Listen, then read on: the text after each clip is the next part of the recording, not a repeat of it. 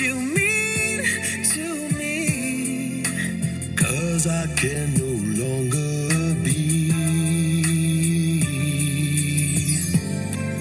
a silent G.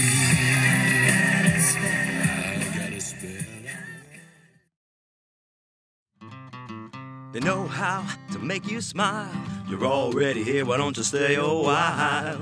Kick back, relax, you freaks. They're playing all the tricks and taking all of the treats. Grab a whiskey and hang on tight. Smoke that bong with all your might. They write books, but that ain't all. One's short and smooth and one is hairy and tall. It's vital social issues and stuff with Chris and John Wayne. They argue about everything and then drive each other so insane. Vital social issues and stuff with Chris and John Wayne. It's vital social issues and stuff with Chris and John Wayne.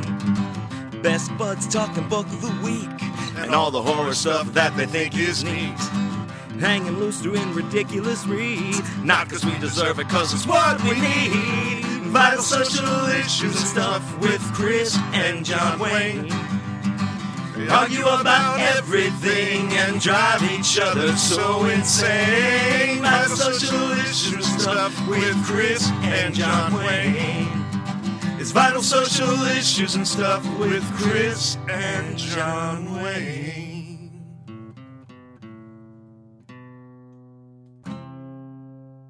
Welcome to Vital Social Issues and Stuff with Chris and John Wayne.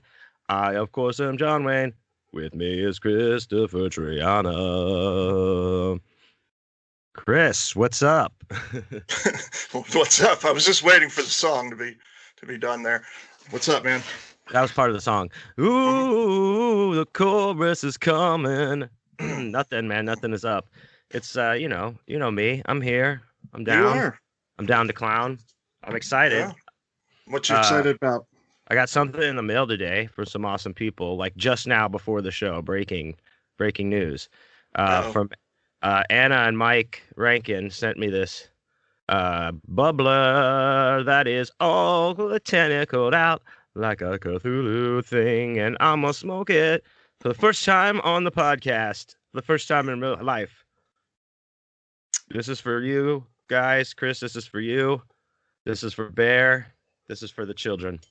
For the children. This one's for the children. But we'll get to that later. So yes, he's hitting his new bong. It's very cool. You did it. Very nice. Good job. You did it. Very nice. I wasn't sure how to narrate that, so I just kind of let it happen as it went. He's inhaling, folks. Looks like he's inhaling. Yes. Like a good deep one. He's taking a nice long inhale. Yep. Yeah, you should have done that. Yeah. But no, that's awesome, dude. So I got another new pipe to smoke out of, and I'm going to smoke out of this one for the rest of the show. Very cool. Well, I've got something new that I've got on my head here. I've got a brand new hat from Godless.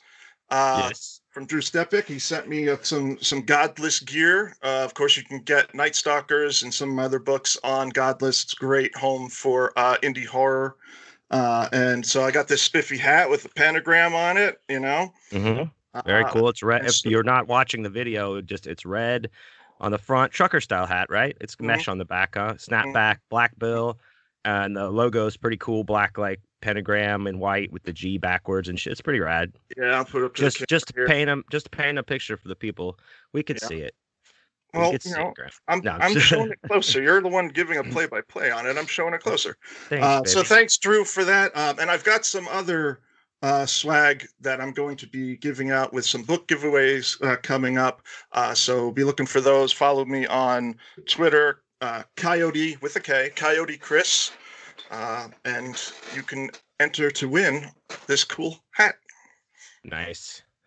Hey, speaking of Night Stalkers, the playlist that we spoke of last week is up and ready. Yes. I got my copy in the mail, And I put the playlist together. I was actually jamming it today at the gym when we were texting earlier this morning. Oh, cool. You know, in our morning text in the bath usually, but I was there, you know, light the candles, text each other, how's it going, baby? You know, yeah, but I was jamming. Got your box of wine.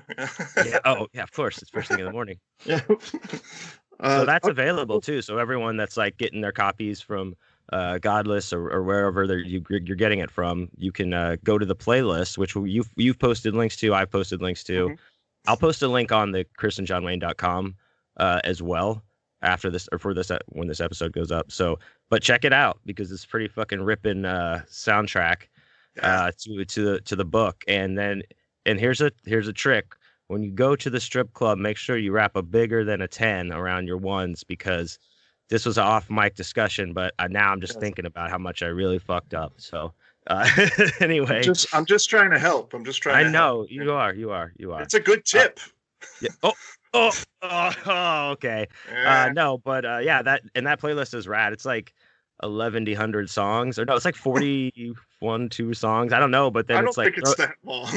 you threw some curveballs in there. It's not all death metal. Like you get like a little bit of a spicy here and there. I don't want to ruin it, but yeah, it's fun. It's not 40 songs. It's not that many. But no, like we've mentioned on the show before, you know, every chapter in the book is named after a death metal song, and so we kind of put all that together, and also threw in some other songs that are mentioned in the book, and some of the instrumental stuff like synth music and stuff that I was listening to as I wrote the book to give me that kind of John Carpenter feel and everything, because that's the way the book kind of feels. It feels like a 80s horror movie or something, only much gorier. Yeah. So that was very cool. Yeah. But yeah, thanks for putting that up on Spotify for us. We appreciate it, man. Oh yeah, my pleasure. I guess that's what we should. It's on Spotify. Yeah. It's a Spotify playlist. Yeah, I think you could just search for it. Just the Night Stalkers. It's Stalkers, by the way, not Stalkers. So it's STOCK, Stalkers. So yeah, check it out. But people have been liking the book so far. People have been responding well to it, so I'm happy about that. That's cool, man. Hey, I did some events this weekend. Yeah. That, were pretty cool. Tell me what they were all about. Where were you? Where in the world is John Wayne? We should have a little thing for that, because you set up before you tell us about your latest adventure. Where in the world is John Wayne? All right, I'll put that together as well. It is a nod to Carmen Sandiego for anybody out there doesn't know. Yeah. Easy to do. But Carmen where Sandiego I was still missing. Still missing. I know she's still out there. She's that still Amber Alert is decades old. Okay, go ahead. Sorry. All right. No, that's okay. That's gonna play for all of our San Diego heads out there. They'll get they'll get those jokes. Don't worry. Yes. So, actually, I did two different events this weekend in Houston. The first one was the Houston Horror Film Festival Horror Pop-Up Market 3, which I've been to all 3 of them, and so I felt very good about that. But this one was outside at this place called Fortress Beer Works, which is north of Houston, and I'd never been there before, but it's about 30 minutes north of me, So I shoot up there in the morning, and it's fucking nice. It's kind of out in the middle of you're like, okay, where are we going here for a second? But then it opens up into this really cool ass brewery, huge outside area. Lot, fucking field to park in, and everyone sets outside. We're outside, and I had to bring one of those pop-up things, tents that go over your fucking shit. And it was the first time I'd ever even opened this one that we got for our wedding 2 years ago. So I'm like, oh fuck. And Nick is meeting me up there. Nick P. We're 7:50 in, so he's not there yet. So I'm by myself and managed to get it up. Somebody came and helped me and took pity on me. But it was an awesome event. It was fucking packed out with people. All the vendors were kind of outside. I had a pretty cool spot backed up against the patio. So people kind of had to walk between me and some other people to get to the patio, to the beer. So that was cool. And it was all day. It was 7 hours or something. It was a lot of fun. Great beer, great event, really well run. Of course, it was masked up event. but it's Texas, so it's insane, because whatever, I don't know what the hell's going on here, but What are you saying, that like a lot of people weren't wearing them? well, Is that what you mean? they've lifted the mandate. Yeah, I know. So especially if you're outside, people are like, but this was supposed to be and for the most part, everyone was wearing masks. I don't think too many people were walking around maskless, but I don't know. It was safe. I was saying, like, it was run well, and people were keeping shit together. Like the celebrities were all wearing their masks and stuff. It was awesome. Leanna Quigley was there. She said to say hi to me. Okay. No, I'm just joking. But that one went well. All my stuff got dusty. Very dusty, like your vagina. Like really? Well, yeah. Just because it was outside. Just dirty in Texas, or yeah. You've seen the planes, the wind whip across. Yeah, it is. Yeah. So yeah. No, I was thinking of you the other day, as I usually am, and because I was listening to Wasp, the great band Wasp, the hair metal band, and the song "Blind in Texas" came on, and I was like, my man John Wayne, he's probably blind in Texas right now. Like snowblind, or like no, they're just talking about getting shit-faced drunk. Oh yeah, that's what the song's about. Yeah, that's what the song's probably about. Probably so, dude. Yeah, you're probably and, right. And he just does this. They're like blind in Texas, and then like the middle of the song, he does like this thing where he's clearly just like name dropping. He's like out at Corpus Christi,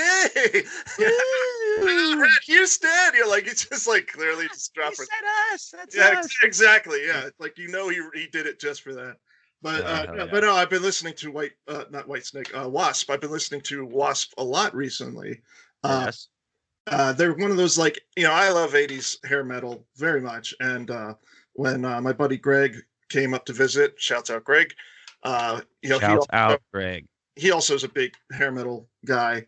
And we were listening to different hair metal, playing our different mixes, and he put on one, and he had like a couple of songs on it that I had forgotten about, songs I hadn't heard in a long time. One of them was Crocus, and then one of them was Wasp, and I was like, oh shit, Wasp, and we got to talking about them, and he's like, yeah, that's one of those bands that like you just forget about, but then you go back and revisit, and they're fucking amazing, and they really are. I've been like hooked on listening to Wasp for a couple of days now. Yeah. That was great. As I also told you earlier the week, I started reading another music history book. This is the history of the 80s hair metal, glam rock, whatever it is. It's fucking huge. It's fucking huge, dude. Dude, you should see it's fucking huge. Yeah. It's a big ass book, but I started reading it, and so We'll definitely get to that, folks. Definitely get to hair metal. I listen to that far more than I even listen to death metal. I love hair metal, so I know you do, baby. That's my stuff. We'll get to that. We'll get to that at another. Yeah, it's another time. But I'm reading that book. It's pretty good so far. So I'm saying, it's another one of those good history of music books that I like to read. So very cool. But then also Sunday, I went to another event, a separate market. That was at a brewery close to my house called Brash Brewing, and it was a punk rock garage sale is what it's called. It's put on by this a gallery called Insomnia here in Houston. Shouts out Chris, who runs it. And so every month he puts this out. I guess it's the third Sunday of every month, but this month it was different. I don't know what the fuck it was. It was outside again, but I set up next to my buddies that like run at this like metal fabrication shop that's connected to the brewery or like in the same thing. So it's the parking lot's out. They set their tables up, so I just set up with them. We had to put up the tents like all across because it started just pouring ass rain right before everything started. After we got set up and shit, but then it was great, dude. A lot of people came out to that as well. I drank a lot of beer and hung out with the merch studio guys. Shouts out to Adam and Eddie and Gabe and Bob and the rest. And playing fucking songs and just having a good old time. And I sold a bunch of books, and it's great. It gets me all warmed up for next weekend when I leave this Wednesday to go to Nashville for the Full Moon Tattoo and Horror Expo. Oh, right. And you're going with Wes, right? I'm not going with Wes, okay? Wes goes with me, all right? That's not the way he tells it, but okay. Okay, well, he can make up any kind of narrative, however he has to, lay it down. Of course, we're speaking of the great Splatterpunk Award winner, Splatterpunk Award nominee, possible future winner, Wesley Westland Southard. I believe that's his first and middle name. No, he is an award winner. He did win. He won last year. I know, but I said award winner and award nominated / possibly future winner. Okay. For that, I'm sorry if I probably. Yeah, I got a little confusing there. Yeah, I know. I mean, I'm very mysterious, dude. But anyway, yes, I will be sharing a table with Wes there, and then I'll go to Chicago after that and share a table with myself. Wow, he's all over the place, folks. You need to come up with like a tour shirt, you know. I do have to say that Christy Whiskey was at the brewery event on Saturday. As you know, she calls in. She's going to be our intern. She actually helped keep a lot of the dust off of my table. She would like wipe it and shit. Oh, so she kind of is being your intern. Yeah, yeah. So it was awesome. But she says hello. She calls the line. She loves the show, and she's doing all the segments and shit. Nick shows up, dude. Like these people that were like these guys are like, I was like, "What's up, guys? Hey, this is Nick P." And they're like, "Oh, dude, where's the voodoo password, man?" Like it was fucking awesome. Nick's like, "God damn it, dude!" And of course, Christy was asking him for his password and shit. Yeah. And then somebody on Instagram, like Alicia Stamps, was like, "Wait, voodoo password!" When she saw him in the background, it was fucking great. So as always, you can get that voodoo password. Just email me. And but that was a lot of fun. Christy says hi, and hi, Christy. All that good stuff. So well, good. I'm glad you had a fun, eventful weekend. Mm-hmm. That's pretty cool. Yeah. I don't really have any cool things. You know me, just the old hermit in the woods. Like 2 steps away from being a Unabomber. Like that's how hermity I am. So yeah, and we're monitoring those steps, people. So it's just trust me, when we get 1.5 in, I'll sound the alert, and then we'll all be on. And I'll have disappeared by then because I'll be in the house with you, living in the walls, helping you to conspire. Feeding off the breast milk of a friendly possum. The rat milk and shit in the walls. Yeah. I'm thinking like a possum. Like something to really sustain you. Yeah. We get a nice possum in here. I like possums a lot, actually. They're really great. Night. Yeah, when you go to bed, I slide into the wall that's in your room and sleep there, just so because you didn't want me to sleep in your bed with you, but I'll sleep in the wall in your room with you. Yeah, you're not sleeping in the bed with me and my possum. No, but what about in the wall possum in the same bedroom? Yeah, I know. Inside of the wall, like this. Yes, do what you want. Just don't make a lot of noise. You know, don't disturb me and my pet possum. Possums are cool. You know that they eat ticks, so that's helpful. They kind of take care of they take care of the land for you. They're really great. I really like them. They're not rabid. They can't catch rabies, so you don't have to worry about that. So people, you need to be cooler to possums. They're awesome. They don't attack your animals or your pets or anything like that.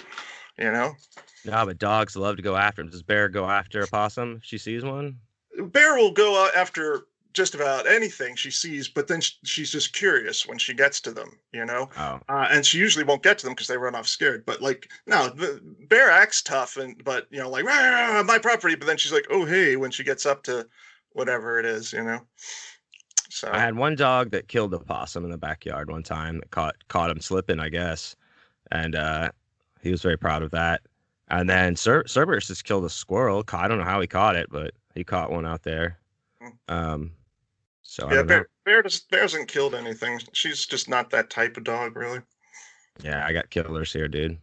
She'll chase them though. It's like I have a flock of turkeys that come around seasonally, and she'll chase after the whole damn flock, and they'll haul ass. But then once they get to a certain point, she just stops. Like once they're off our property, she's okay. Yeah. She's like, all right, just stay off my shitting ground. This is my toilet. Don't want you. So I don't know. Speaking of, have you heard that tribute band, Flock of Turkeys to Flock of Seagulls? No. It's great. You should check them out. I thought that's why you brought it up, but it's all of their songs, but they're Thanksgiving themed. Yeah, it's just Iran, but it's like I It's like I ran from the gravy. Yeah, I know. Yeah.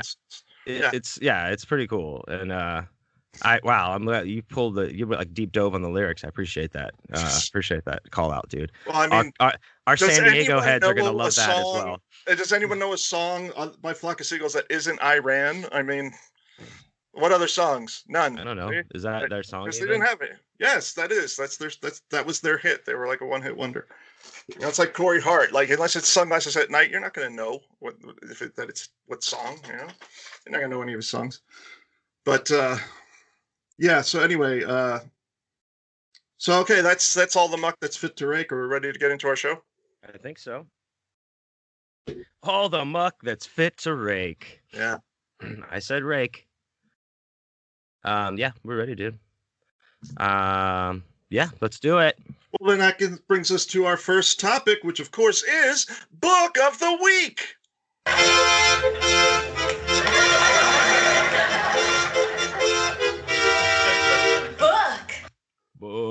Book of the week. Book of the week. So this is me this week. This is all you, baby. This is Gil. This is a book I talked about reading a couple weeks ago. And I enjoyed it quite a bit, and this is one of my favorite authors. This week is The Loop by Jeremy Robert Johnson, who is very awesome. I appreciate his work very much. Met him at BizarroCon, and he's been very cool to me. This book is fucking rad. I really read through this very quickly. I guess let me read the synopsis before I describe it. Stranger Things meets World War Z and Jeremy Robert Johnson's The Loop, a conspiracy thriller set in a sleepy tourist town in the Pacific Northwest that also happens to be home to a biotech firm. When Turner Falls is ravaged by an inexplicable outbreak that causes the infected to become overcome by fits of rage, a group of local misfits struggles to survive the night and expose the corporate corruption that destroyed their home. So that's a pretty good synopsis, but it's so much more intense than that. Right. Like, it's fucking intense. Like, they locked down this whole fucking town because this biotech weapon has gotten out of control that was, just unchecked and fucking gets in all these people. And like it says, they go into fits of rage. Because first I was like, well, what is this, like a zombie thing or something? But it's not at all. It's like the way it unfolds is really fucking interesting and very fucking inventive. And of course, I love Jeremy's writing style, so it keeps you engaged. It's really not what you think it's going to be. He's very good at, kind of unveiling it as you go, compelling. But it has to do with just hits of dopamine and entities from another dimension. I mean, it's fucking nuts, dude. It's great. Yeah. So definitely, if you haven't read anything by Jeremy Robert Johnson, I highly suggest anything. Angel Dust Apocalypse, one of my favorites. But The Loop, this is his latest book, and it's a major award. No, it's a major awesome major release, and I recommend it a lot. Jeremy Robert Johnson. That's a great blurb. I recommend it a lot. John Wayne Comunale. Oh yeah, and I'll put it right under this one where a dazzling writer, Chuck Palahniuk. I like it a lot. John Wayne. Who the fuck? No, it's awesome. I don't know. I said what I thought about it. That was right. No. It's fine. It's very eloquent. Except that last part was kind of funny. I recommend it a lot. Well, now I think we should submit that for a blurb for the paperback. Maybe you think? Yeah. When that one comes out. Mm-hmm. All right, I'm gonna put it down. Do it. I like it a lot. I like it screen a lot. Yeah, you with the little thumbs up. Yeah. Put a thing on. So that's my book of the week, dude. Alrighty, check it out, folks. Check it out. The Loop. Mm-hmm. All right. Well, I guess that brings us to our next jolly old segment, and of course, that segment is Ridiculous Reads.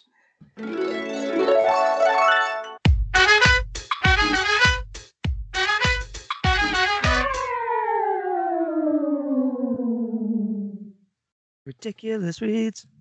Yes. Coming at you with Ridiculous Reads. And this is you, dude, and I'm expecting a gem of a gemmer, if you know what I mean. It's pretty cool. There's one that I was really excited to do, but it's a novelization, and I want to watch the movie again because it's been a long time since I saw the movie. So I want to watch the movie again before I do the book for Ridiculous Reads. So that'll probably be a few episodes later. But so I'm not doing that one, but I am doing one that's near and dear to my heart. I've had this book in my possession since I was a kid. This same copy and everything, and I thought it'd be fun to go with this and show that because we had on the last show we were talking, you and me and Ryan, and I came off as this like comic books are dumb, like funny duddy, or comic book movies are dumb, funny duddy thing. You did? A little bit, because I don't like the new DC movies. I gave up watching the Marvel and all that stuff. I just stopped watching. I was just like, it's just after a while. I haven't kept up with them. Yeah, I mean, but I didn't think you came off as a fuddy duddy about it or whatever. Well, all right. Well, I hate myself, so maybe that's what it was. But hey, man. Hey. Anyway, I hate you too. As you should. But anyway, I thought I'd show that I am not a anti-comic book person at all, as you can tell from the Batman standee behind me, and Batman, the novelization of the movie. Oh, yes. Now that is nice. Yeah, this is a gem. This is the 1989 Michael Keaton, Jack Nicholson, Tim Burton Batman movie that I'm talking about. And yes, I bought this, or someone bought it for me. I'm sure I was 12, but I got this when I was 12, and I still have it.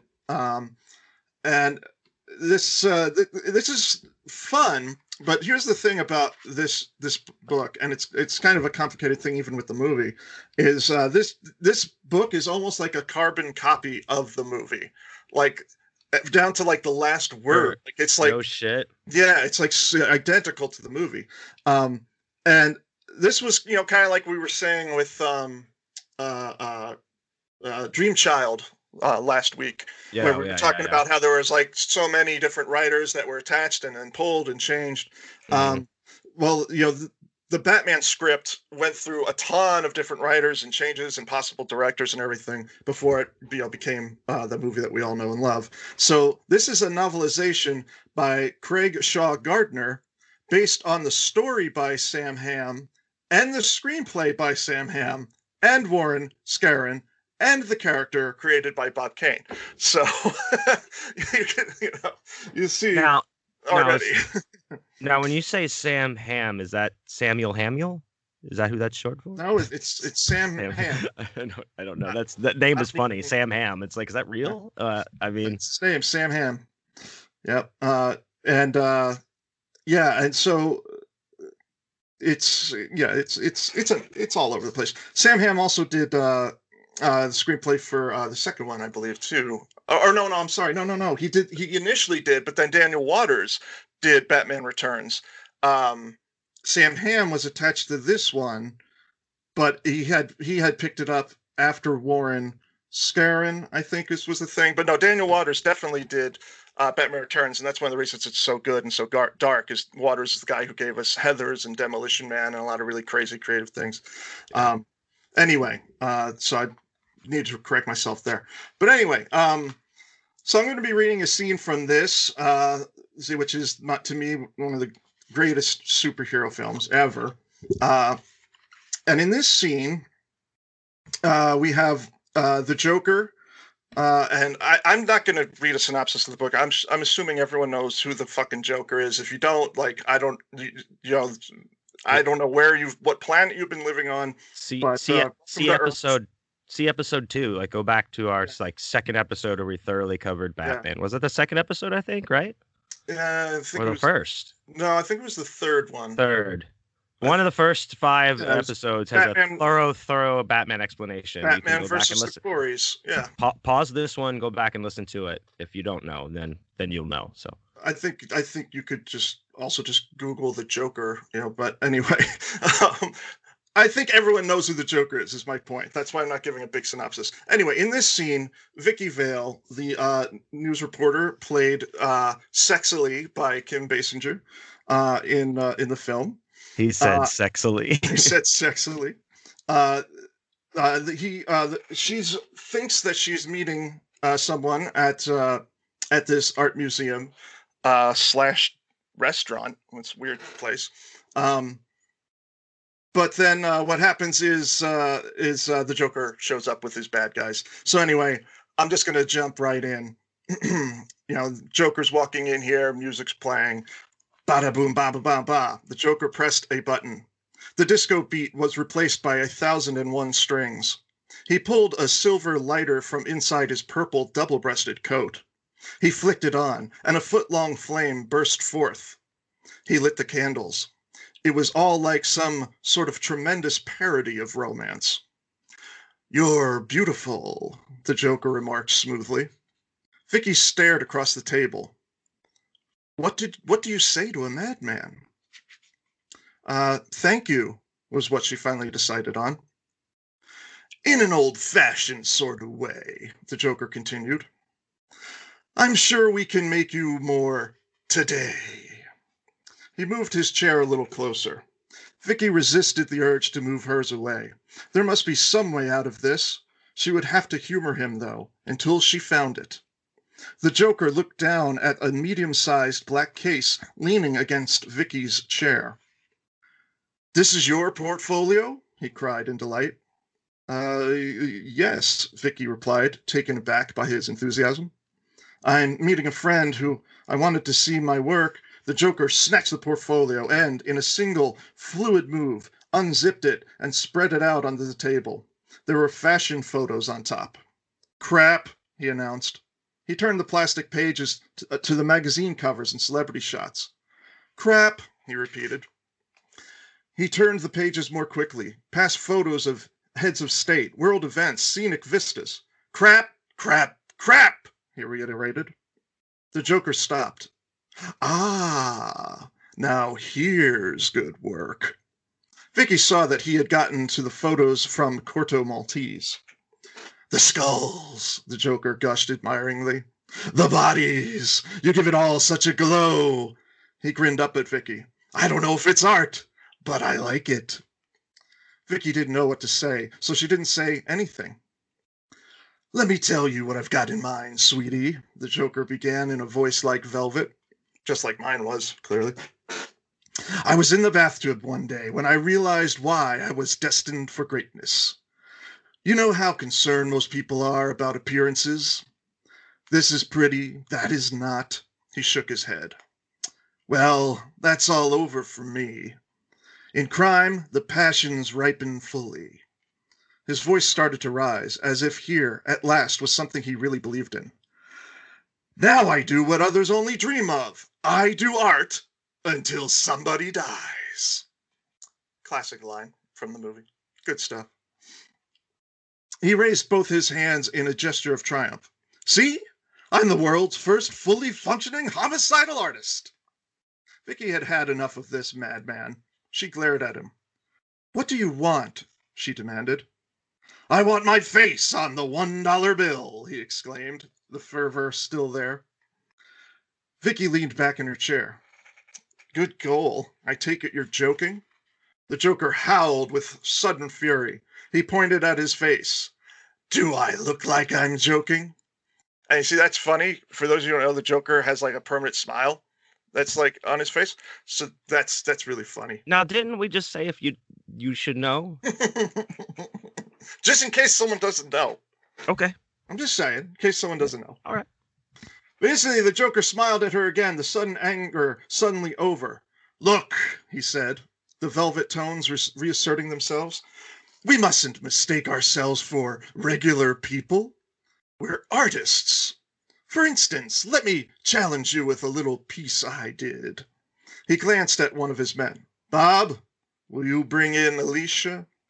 The lackey scurried away as the Joker turned back to Vicky. "You'll make a pictorial record of my work," he insisted. "You'll be with me in the avant-garde." Vicky realized that, if she weren't so afraid, she might find the Joker fascinating. He was completely mad, and at the same time, completely sincere. Like me, baby. Ladies, enjoy me while I last. Come and get some. Now, was that improvised right there? Or was that part of the script? Well, no, it says it's about the Joker. He was completely mad and at the same time completely sincere. And I just thought, hey, so am I. So I threw in a little advertisement for my Tinder. Coyote Chris needs loving. Chunky Lover 53. That's a now, and we talked about this, and the handle. See, that's a really. I think the handle is what's holding you back there. But we can talk more like after the show about it. But remember, write it down for now. Chunky like 69, whatever he said. A woman's voice spoke behind her. Jack. Vicky turned around. The Joker's henchman was leading a woman dressed in white, wearing a porcelain doll's mask. The woman didn't seem to be very steady on her feet, and her guide had to spend as much time ensuring she kept her balance as urging her forward. You said I could watch you improve the paintings, the newcomer said. Her voice was slow and unsteady, as if slurred from alcohol or drugs, or the marijuanas. I'm not looking at anybody, just saying. No smoking here, Mom. No. The Joker rolled his eyes. Except from this great pipe I just got. The Joker rolled his eyes. Uh-oh, I'm in trouble now.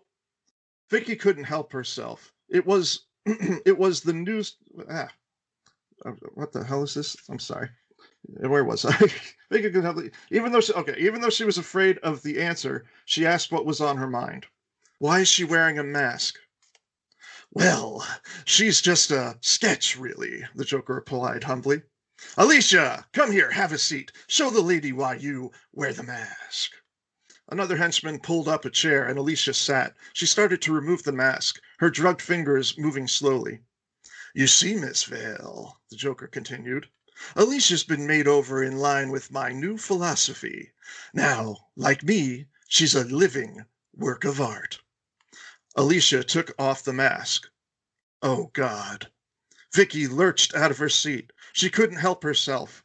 The chair fell with a crash as she stumbled away. Well, I'm no Picasso, the Joker continued, as modest as before. But do you like it? Vicky threw a second chair in the Joker's path. Like it? She couldn't look back at Alicia, no matter how much she tried. The left side was perfectly normal, a model's face, but the right side, skin melted into muscle, which in turn eroded away to scar tissue and bone. How long had it taken the Joker to destroy Alicia's face so completely? The Joker grinned at her, that crazy, sincere grin. What could she say to him? How could she get out of here? It's great, she managed. But what can I do for you? The Joker spread his hands wide. A little song, he suggested. His feet tapped across the floor. A little dance, he added cheerfully. He mimed placing something large on a round pole. And Batman's head on a lance.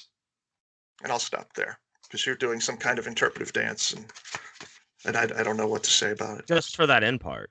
Okay. Like I was from the movie, like I was trying to relive the... Thanks. You know, I was muted. No one could hear me dance. You know, they all saw you dance. That's a little bit. That's a little bit from Batman. I'm quite surprised we haven't busted that one out already. That it lasted this long.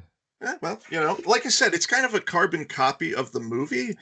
So even just reading it there, like, you know, I had fun, you know, doing a little reading with it. But it's kind of like it's like scene for scene the movie. Whereas a lot of these other ones are a little more colorful or weirdly written or whatever, you know. This is very like straightforward the way the guy did it. But I thought it would be fun just to revisit it and, you know, show it off a little bit. It is very sexy. Very quick thing. You know, last week when we were talking to Ryan Harding a little bit about the comic book movies and stuff that we were talking about earlier, and we talked about the Snyder Cut. Now I just kept watching Nightmare on Elm Street movies instead of the Snyder Cut. Well, I started watching it the other night. And I say started because it's 4 hours and 7 minutes long for Is real. It really? It's legitimately real, yes. Get the fuck out of here. Dude. And it's like, it starts going and I'm like, what, you know, I'm just like, whatever, this is superhero shit. I'm just watching it. And I'm like, I have no idea, honestly, what's different. I don't even remember I start watching. I'm like, I realize I don't remember watching this the first time at all because I don't even know what the story is, what's happening. It was cool, though, what I saw. But then there's these like really elongated musical, or not music. They don't bust into songs. I mean, like these. You almost had me interested. These scenes. There's these scenes like that. That'll be like a dramatic type of scene with a character, and something will just be playing in the background, like "In the Arms of an Angel." Like not that song, but it might as well be that song behind like every time. Like dude, they slow down and just be like. Send me an angel. Anytime Batman shows up right now. That's when they pull the bat signal. That plays all over the town, all over the city. That'll be in my Batman movie. Yeah. All over Gotham City. Bat pussy. Yeah. So far, I got 1 hour and 4 minutes into it, and I had to take a break. So. That's my assessment so far. I hope there's not a lot more of these weird musical interstitial, like fucking sobby weird parts, but there probably are. Otherwise, whatever. Yeah. Yeah. Oh, and also, since I brought up Bat Pussy, when I was talking to Christy Whiskey, she said that just us describing it almost made her vomit, and she almost had to fast forward through us just talking about like the like unsucked dick and or unhard sucked dick taffy pulling shit. So I think that means like that's a good job, dude. Yeah, we really could write the novelization then, you know. I mean, come on, dude. And then we got to get the rights for the Lemon Party novelization. I really feel like we could do it. No, didn't Joanne look that up? Is that what you said? Joanna? No, she looked up Two Girls, One Cup, and I was like, Joanna, I told you not to. I told everyone on the show not to. I was like, don't listen to John Wayne when he tells you to look up something on the internet. Don't do that. Just don't. Just don't look. Just don't look. Well, actually, speaking of that, it's funny you mention it because it's time for the Corey Hotline, dude. Corey Hotline.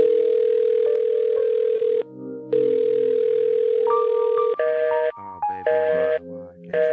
The Corey Hotline. Yeah. Corey Hotline. Corey Hotline, everybody. So as you know, we have a hotline that's dedicated to the Coreys and their existence. And the number that you can call is 832-930-1347. That's 832-930-1347. And you can leave us a message, ask us a question, talk to us about something important, or request bail money, whatever you'd like. Ask a question. Ask us a question. 24/7, 365, even on St. Patrick's Day. We're open all the whole time. St. Swithin's Day, all of it. So Swithin's Day already? Yeah, so all of those were open. So I just want to let you know, you can call when you have the urge from the other source. Yeah. So let's check out our first call here. Chris, what do you think about that? Let's listen. All right. Ring a ding ding. The fucking forward button is broken on my phone, but whatever. Okay, so question. In the 80s, and you guys are super nostalgic and old, we were obsessed with little people like dolls, Chucky, Leprechaun, Critters. In the Battle Royale Showcase Showdown, who goes away? Who lives? Who lives in the big battle of the little creatures from like the 80s? Talk, discuss, drink, smoke, think it over. Tangy again, by the way. Well, thank you, Tangy. Thanks, Tangy. Okay.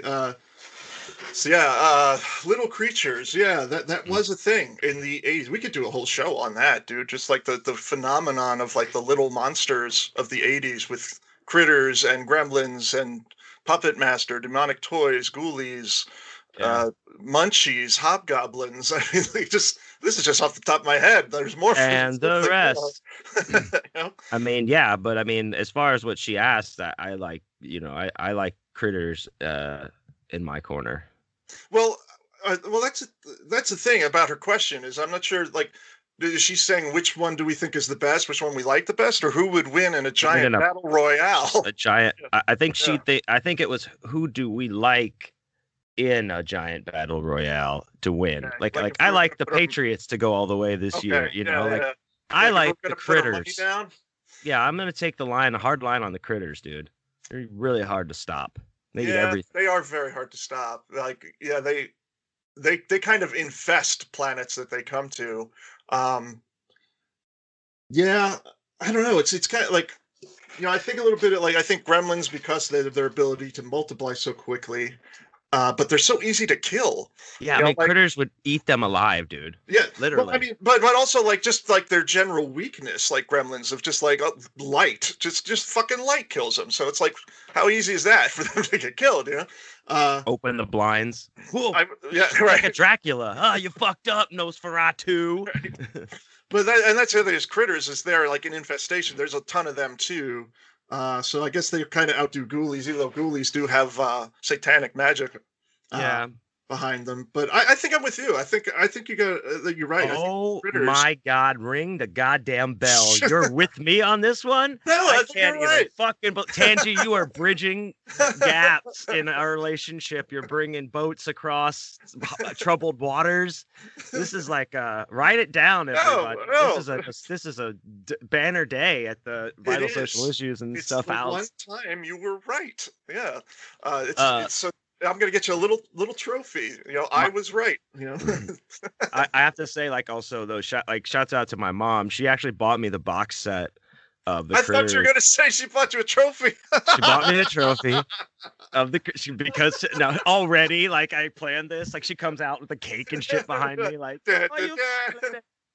the truth is, I've had her queued up like every single time, just waiting. Like, nah, mom, I'll give you the signal if it happens today. I flip a switch. If I'm ever right, yes.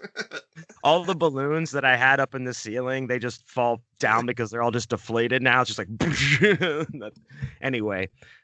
She bought me the Critters box set for our Christmas, and this like when we do an episode on this, I'll bring it to show the camera. But this like special edition pretty badass critter like toy, like, and it's about like a size of like a softball maybe, and it's really like detailed, and it's got like real hair on it too, like their weird hair, and it's one of my favorite things that I have in my collection out there because I love the Critters so much. Leonardo DiCaprio's first movie, Yes. everybody, I think it was in Critters. part 4, right? part 4. Yeah. Yeah. Let me knock on your door. Part 4. Easter's right around the corner, and Critters 2 is an Easter movie. That's right. So you can watch that. If you're interested in checking out Critters, you can pretty much just jump in anywhere. But no, I love the Critters movies as well. I have all 4 of them. But to be scientific about it, Right. Put back on our science hats. To be Yes. scientific about it, to get my bow tie back on. Mhm. Yeah, like they're so voracious and they're so intense when they attack. They can form this like giant ball and just roll and just eat everything in That's so their path. awesome too. And they spawn so rapidly that I think they would overpower. I mean, they would definitely overpower like limited numbers like Puppet Master or Chucky or Leprechaun. They would have no chance against Critters. Dude, that would be such a rad movie now that I'm thinking about it. Like Yeah. Leprechaun steps out and he's like, ha, I want you to think you're gonna get past me. Like, and all of a sudden the ball just rolls through and it's like skeleton Rolls up. like left, Yep, like yep. Great scene in Critters too. Yeah. yeah. When that happens. But because like they're big nemesis. They're like these alien bounty hunters. I mean, that's like Critters are such a problem that's what they need, like these professionals from outer space to come and take care of them. Whereas in Gremlins, fucking Billy takes care of them. Billy, it's like it's his fault that everything bad that happens in that movie is Billy's fault. Like he fucks up constantly in Selfish Gremlins. fucking prick. No, it's just he's just stupid. Like I love the movie. I love the movie. I love Gremlins. excuse me, I love it. It's a way better movie than Critters. It's a great movie. But when you watch it like as an adult, and you're like, Jesus, Billy, how stupid can you be? You're like, you fuck up constantly. Like he's such a fuck up. It's hysterical. You know, Can't get out of his own way, dude. And he's got Phoebe Cates, that hot lady girlfriend for him, and he's just fucking that. He's just, you know he what? totally fucks it up. He finally asks her out. And she's like, "Oh yeah, I'd love to." And he's like, "Do you want to go out?" And she goes, "Oh, I'd love to." He goes, "Really? Like, don't say that, you fucking idiot! Like, oh, really? Really? You want to go out with me?" Like, he's all surprised and just like, Jesus Christ, you fucking loser, Billy. I said the loud part loud and the quiet part louder. Yeah. So Critters. But Critters is not my favorite little monster movie though. But I do love it. You're a Ghoulies guy, right? We talked about this. Well, I mean, Gremlins is the best movie out of all of them. That it was so good that it started this whole genre. Like Gremlins is what started this. Right. But I do love the first two Ghoulies movies a lot, and I love that they're just like controlled by like a satanic warlock. Satan magic, yeah. It's just in part two when like they go into like the garage at the beginning and it's just like a vat of what is that, like acid or something, just like open, just like out there, just like and the fucking priest is like, "To hell with you!" Drops. Why is there a vat of like boiling acid in the middle of this garage? I don't know, but I'm fine with it. And of course, it doesn't kill the Ghoulies. There's not a lot of sense to be made from the Ghoulies conceptually, but no, they're great movies. They're a lot of fun. Part two is really part one on steroids. You get the giant ghoulie in the end of that one and everything. But yeah, Critters would kill them. I mean, there's like 4 ghoulies. Yeah, that's it. So, like, maybe 5. Yeah, good day. So we're talking numbers here with Critters, really. Yeah, numbers. Ferocity, you know, and but I'm not poking holes in the logic of Ghoulies too at all. I'm just saying it's just very flawless. It's just a very funny. I thought because I did revisit it recently actually, and I was like, that's just fucking awesomely funny that there's just this vat of like no lid, no nothing. It's just like whatever. I love it. That's what Satanists do, man. Man. Yeah, well, yeah, both of those movies, and most actually, I think all of the Little Creatures movies are horror comedies. Anyway, they're all kind of supposed to be funny. You know? Yeah, I agree. Yeah, I don't think any of them are scary at all. No. Hardcore scary. No, not at all. All right, so thanks, Tangi. Next caller. Tangi, thank you. You've inspired us to press on for another day. We agreed on something.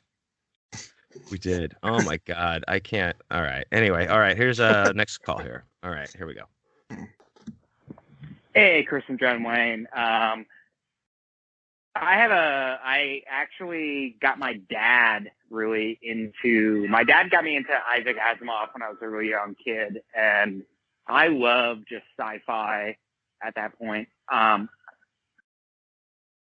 I found out this author, R.A. Lafferty, R.A. Lafferty, and his books just fucking blew my mind. It got me into surrealism, horror, and sci-fi at the same time. And his books are so hard to fucking find. And even Asimov tried to pioneer him, but he didn't get anywhere with it. But I want to recommend some R.A. Lafferty books. 900 Grandmothers, a short story book. He's a great fucking author, and I just was wondering if there's any other authors that are like so obscure that you guys looked up to and kind of read and kind of look at it, just like, why did this person blow up? Because yeah, okay, yeah. So that's Phil. Shouts out, dude. He's talking about R.A. Lafferty, and the question is, what authors do we I guess that are maybe more obscure that got us into kind of like some things that we wondered like why aren't they like huge? Yeah, the ones that kind of something- are hard to find now and everything. Yeah. Yeah. I what do you do you want to go first on this one? Sure. Yeah, because there are a couple where and some of them you can find them more now. But 20 years ago when I was trying to hunt down some of these books, I had trouble. One is an author who I've mentioned before on the show, Ted Lewis, a British crime author. And I really got into him when I was in my early 20s because he has this great style of these characters that are just, like the protagonist, which is the antagonist, like the protagonist who you don't necessarily root for. It's just there are no heroes in his stories for the most part. And I really loved that and was really blown away by the way he was able to do these first-person stories from a character who wasn't like the monster, but was just not a good person, But that's... Anyway, he wrote a lot of great books, including Get Carter, which is his most famous, Grievous Bodily Harm, Bolt, Plender, The Rabbit, and of course a couple other Jack Carter books. His stuff was extremely hard to find at the time. Now it's a little. You can find some like Bolt and GBH are back in print, but there's some that are still really impossible to find. I have a couple of these books, and they sell for hundreds of dollars now. So he's an author who did get respect. As far as the British crime noir goes, but you don't see him read a lot in America. So sometimes those can be hard to find. Hubert Selby Jr. is another one where I had to really hunt down a lot of his stuff. Selby is best known for Last Exit to Brooklyn and Requiem for a Dream, two excellent novels. But he had a lot of stuff, and I really got into him at a time when he was, only had stuff with a few indie presses and everything, when I was trying to find copies of The Willow Tree and The Room and Song of the Silent Snow. And these are both writers who did get respect. And Selby was at the head of an obscenity trial, way back in the day for Last Exit to Brooklyn, which, by the way, I consider the first extreme horror novel. Not that it's horror, but it's so extreme and horrific that I consider it the first one. So those two authors definitely deserve all the praise they get and much, much more. But you can find them both now a little easier. How about you, Jake Dubs? Well, I personally think that Critters would also get both of those authors totally just absolutely destroy them. Yeah, so definitely. I'm going with Critters again on this argument. I'm sorry. I'm trying to now. Well, you're not wrong, man. They would keep going Critters for everything, just hoping you'll agree with me well, and be like, "You're right. Well, you're right. You're right." Critters. I mean, Critters. They would win mostly because Ted Lewis and Hubert Selby Jr. are dead already. But even if they were alive, I'll give it to you. Critters would probably kill them. Thank you. Yeah, seeing how Ted Lewis was a hopeless drunk and Hubert Selby Jr. Had all sorts of health problems and became addicted to morphine. So they weren't like the most ready to brawl and kick ass as far as alien invasions go. Well, we still agree that's two in one episode. So I don't know, because I guess I don't collect books like that, or I don't have anything like as profound as you had. It seems like you have a better answer. There's some of the books that more in a modern day I've fallen in love with, like Bentley Little, and devoured all of his stuff. But a lot of his books are out of print and hard to find, and I would like to find some of those. But as far as in cracking me into, he asked about getting us into kind of surrealistic horror as well. Was that part of the question? Well, I think his main question was, are there certain authors that you just wonder why they weren't bigger than they were and why you can't find their books? So Bentley Little is one of them. Yeah, he's so mysterious. You can find his books, but you can't. Some of them are so The Consultant. I would really love a hardback cover. Those are just out, He's pretty well known to horror fans. Yeah, I know. But what I was going to say is that he's very prolific. He's written a shit ton of books. So while you can go to bookstores and easily pick up Bentley Little books, collecting them all would be really difficult because he's written so many. And that's not even to mention like short stories that only appeared in certain anthologies. He came out with the collection, which is of course, his short story collection. Great fucking book. But he has short stories beyond just those that you can only get in the anthologies they were in. Yeah. So yeah, like being a completist for Bentley Little would be different. Oh man, yeah. Go back and see our collecting episode for more information on completists. But yeah, that would be nuts, dude. I have that Freddy Krueger book where he wrote a Freddy Krueger story. I have that one. You bitch. Yeah, you probably won't find that in any other book of his except that anthology, of Freddy stories. You probably won't find it in your bookshelf anymore because when I was there, I just hold it up. What the? No, I don't know. I guess some of the Bizarro authors when I first started, Jeremy Robert Johnson is blowing up though. I mean, I think he's getting up there. So it's not like he's one of the people that I look up to. And I don't know. A writer like that, like you said, he's like rising up. He's blowing up. Like writers like that, they still have, all this opportunity to continue to do more. Whereas like writers like the ones like Phil was talking about, like I'm talking about, they're dead and gone. And it's like, if people don't continue to put those books out and people don't continue to cheer for them, like they can't do it themselves anymore, like it's kind of, I don't know. It's kind of like this thing, like we need to remember these guys and their books. We keep their books alive because, you know what I'm saying? Because they say they'll really, you really die the last time anybody says your name. That's it. Yep. That's true. So yeah, I get it. So that's the Corey hotline, I think. That's the Corey. Anything else to add to that? Nope. All right. Well, you can give us a call anytime, 832-930-1347 at the Corey hotline, as you know. So, So I think we're ready to move on if you are. Yeah, ready, baby. So then we might as well just get into our topic, and this is going to be a divisive topic, folks. This is a hard one. This is a hard one. Not what she said. Yep. This is going to be not going to be as easy as the critters question.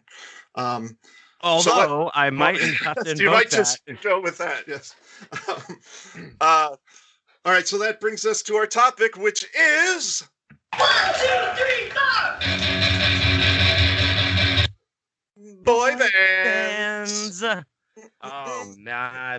Quit playing games with my heart, dude. Boy bands. Because I think you're disrespecting me on this on all fronts. No.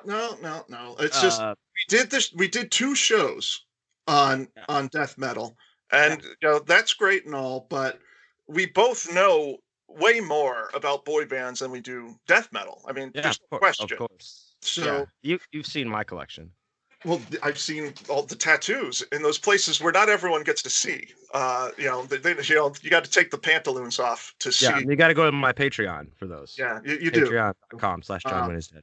Yeah, but we were talking a little bit about this, and I think we need to talk about it more in depth. Talk about it more in depth. Show. Spit out your argument, because I want to get into this. Because we were right. I want to get into it. Okay, we need to just gloves off. We need to just get into this. Because you were talking bullshit. Because you have a very hard stance on this. So go with it. Because you were talking bullshit. That's why. No, just tell me. Right. Lead with this. Okay, there have been many great boy bands over the years. You've got. Sure.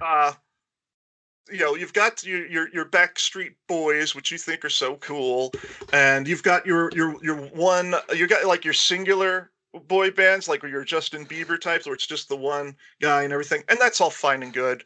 But there's just one boy band, and the rest are just imitators, and that is the New Kids on the fucking Block. They are the greatest boy band of all time. Period. You can't get better. Jonathan, Jordan, Joey, Donnie, and Danny. You can't do it, man. You can't do it.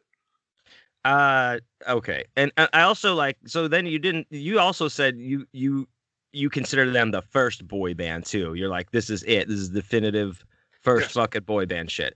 Yes. Dude, and the first boy band was really the Beatles, if we're gonna go really hardcore. I And then see. the I knew you were Monkees, gonna pull that that kind of shit. shit like that, You dude. were And gonna then it pull that but shit. but I if knew we're you were if I'm gonna going to. jump around in time with you, dude, in sync, I mean, give me a break.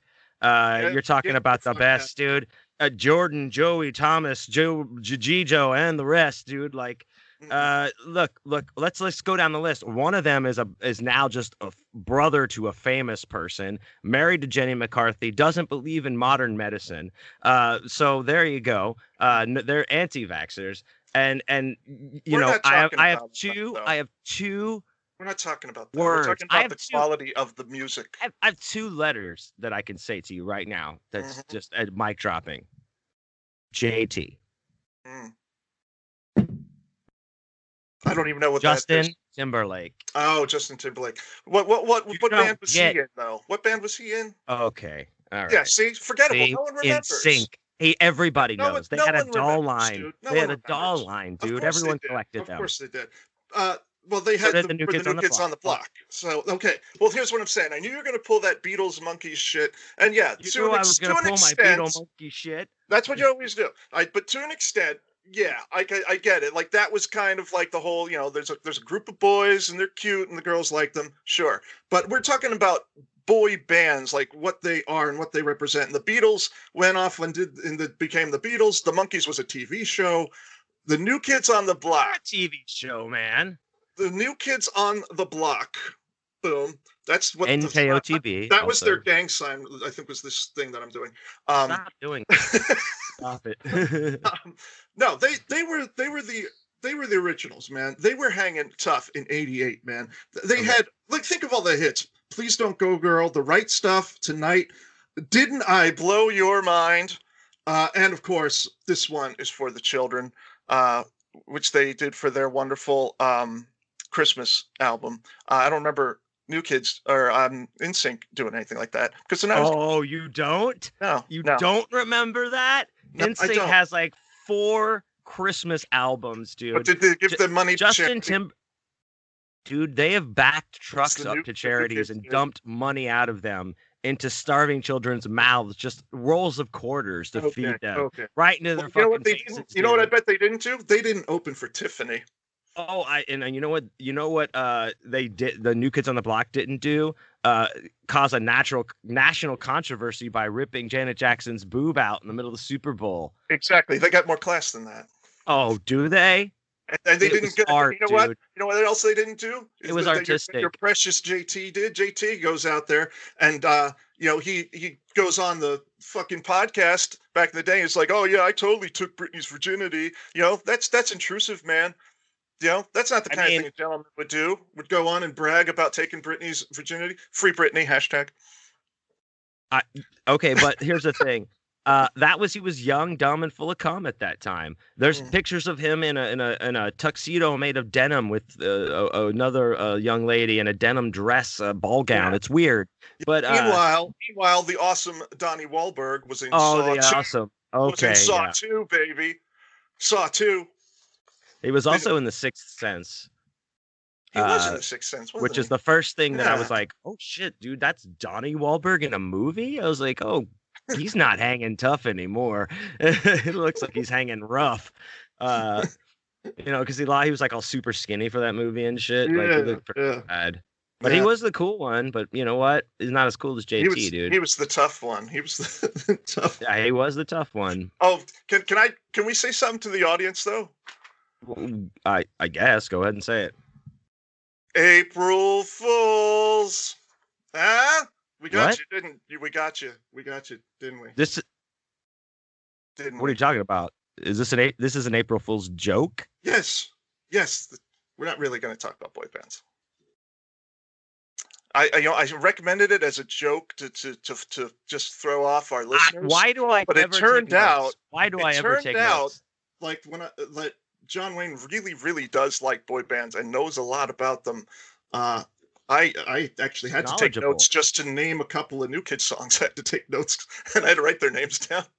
Yeah, if you're watching the video, you're definitely like I'm clearly such great classic hits as "Hanging Tough" and the rest. Like, Yeah.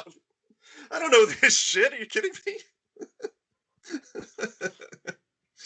I also wrote down that they're from Massachusetts, so they're New England boys.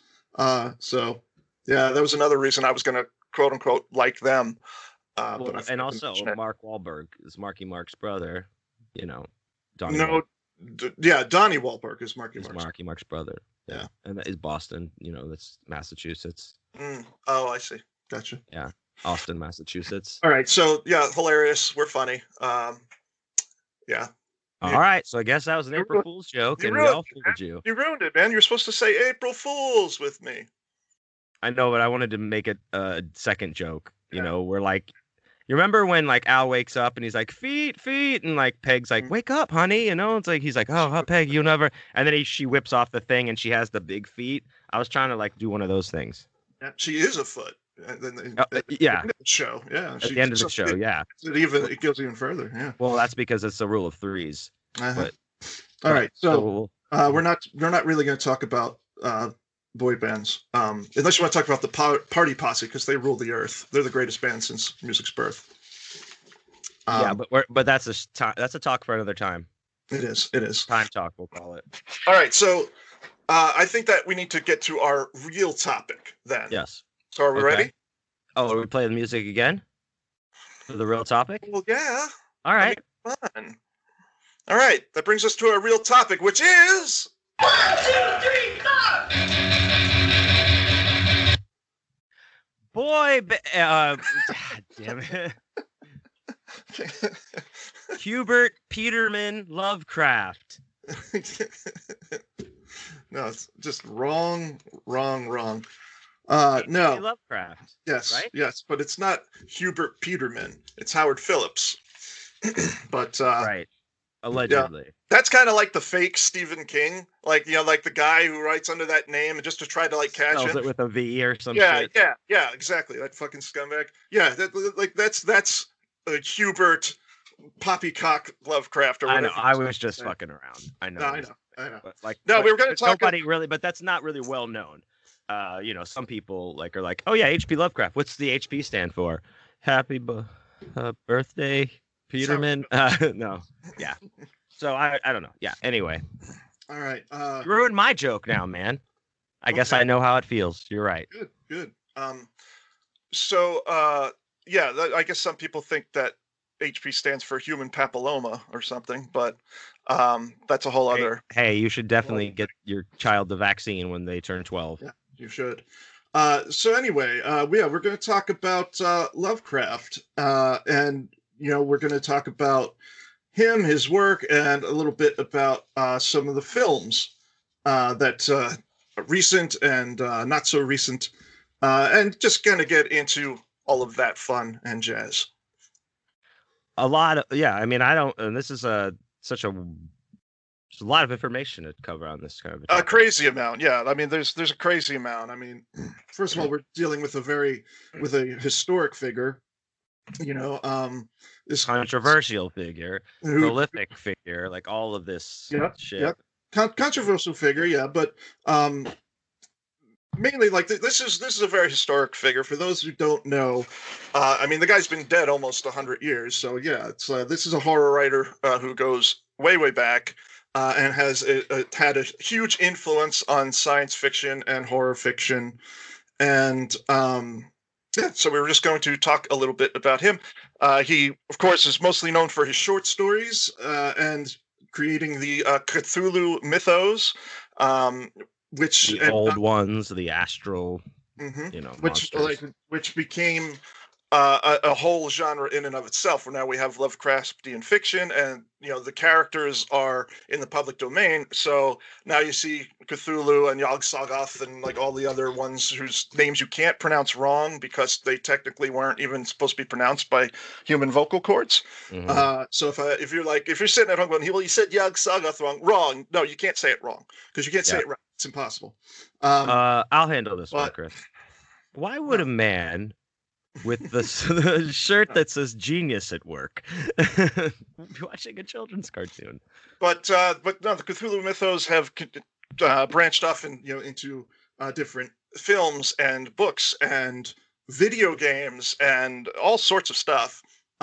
It's been extremely pervasive in pop, like more so than you would probably realize, unless you're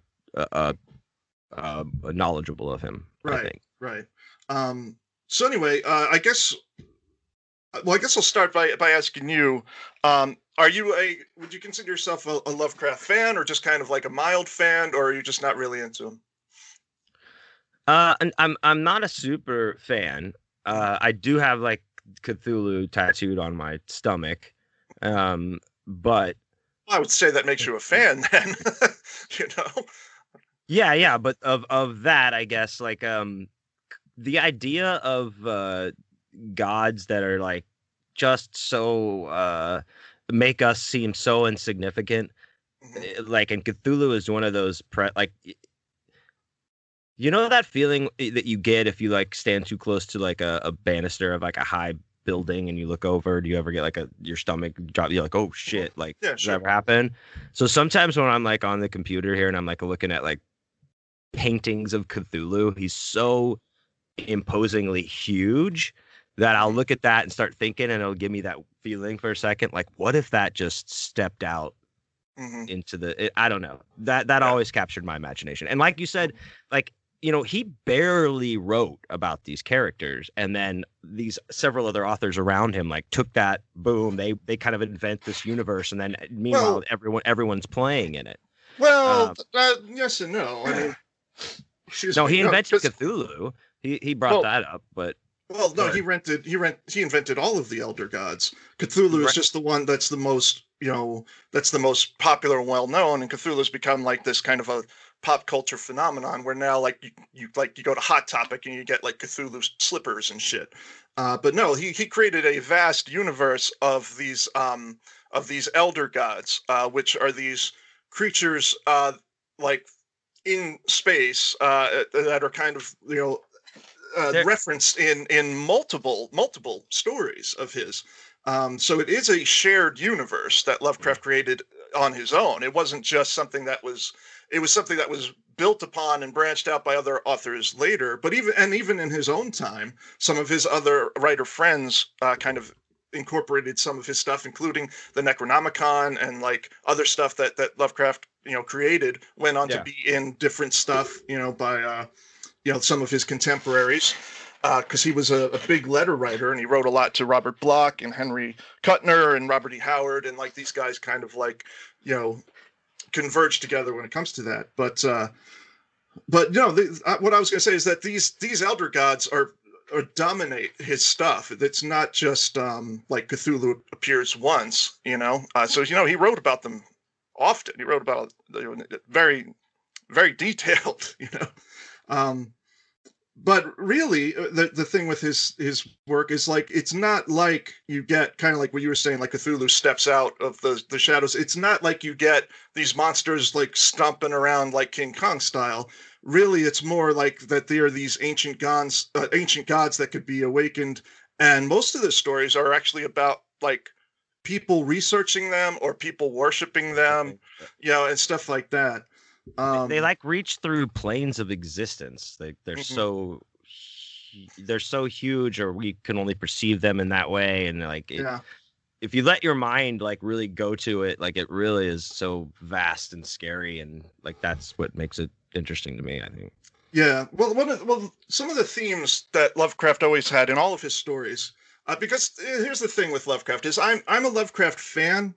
I'm a fan of the imagination of his stories and how all that he contributed to the horror genre. But at the same time, I'm not so much a fan of his actual prose. Sometimes I think he can turn a good phrase and be kind of poetic in a way. But the way he constructed a story is very dense. Most of the time, it's you know, you're getting these huge blocks of text. He doesn't really write dialogue. You very rarely get any dialogue at all. He doesn't do good characters. The characters are not well developed.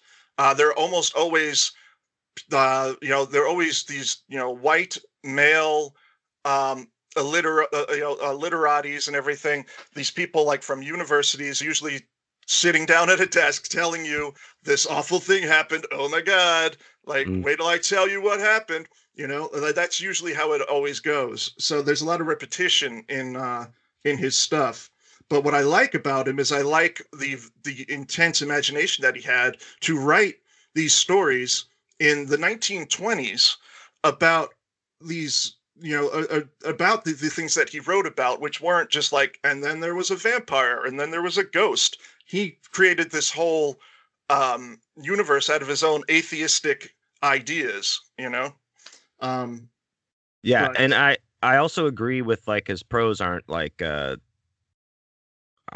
shockingly excellent, but he also is so prolific. He died when he was 46 years old and wrote so many fucking stories.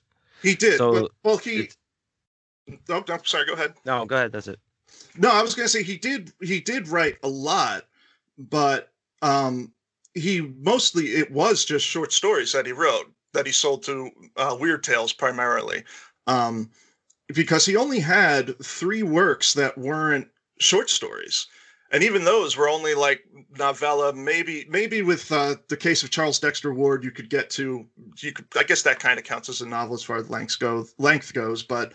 At the Mountains of Madness and the Dream Quest of Unknown Kadath are those 3 are the only ones that are longer than a short story, but he did have tons of these short stories, and he was a prolific writer when it came to letters. I was mentioning, he was often writing with Robert Bloch and other people.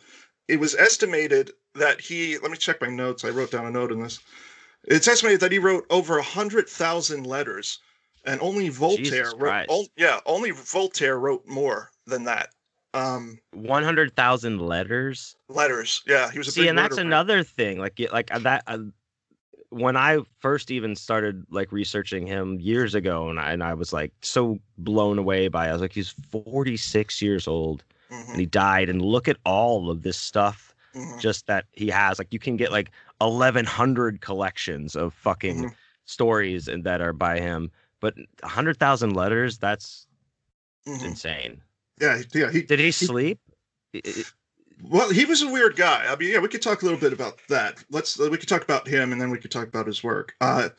He was a strange guy. He did sleep, but he rarely went out during the day.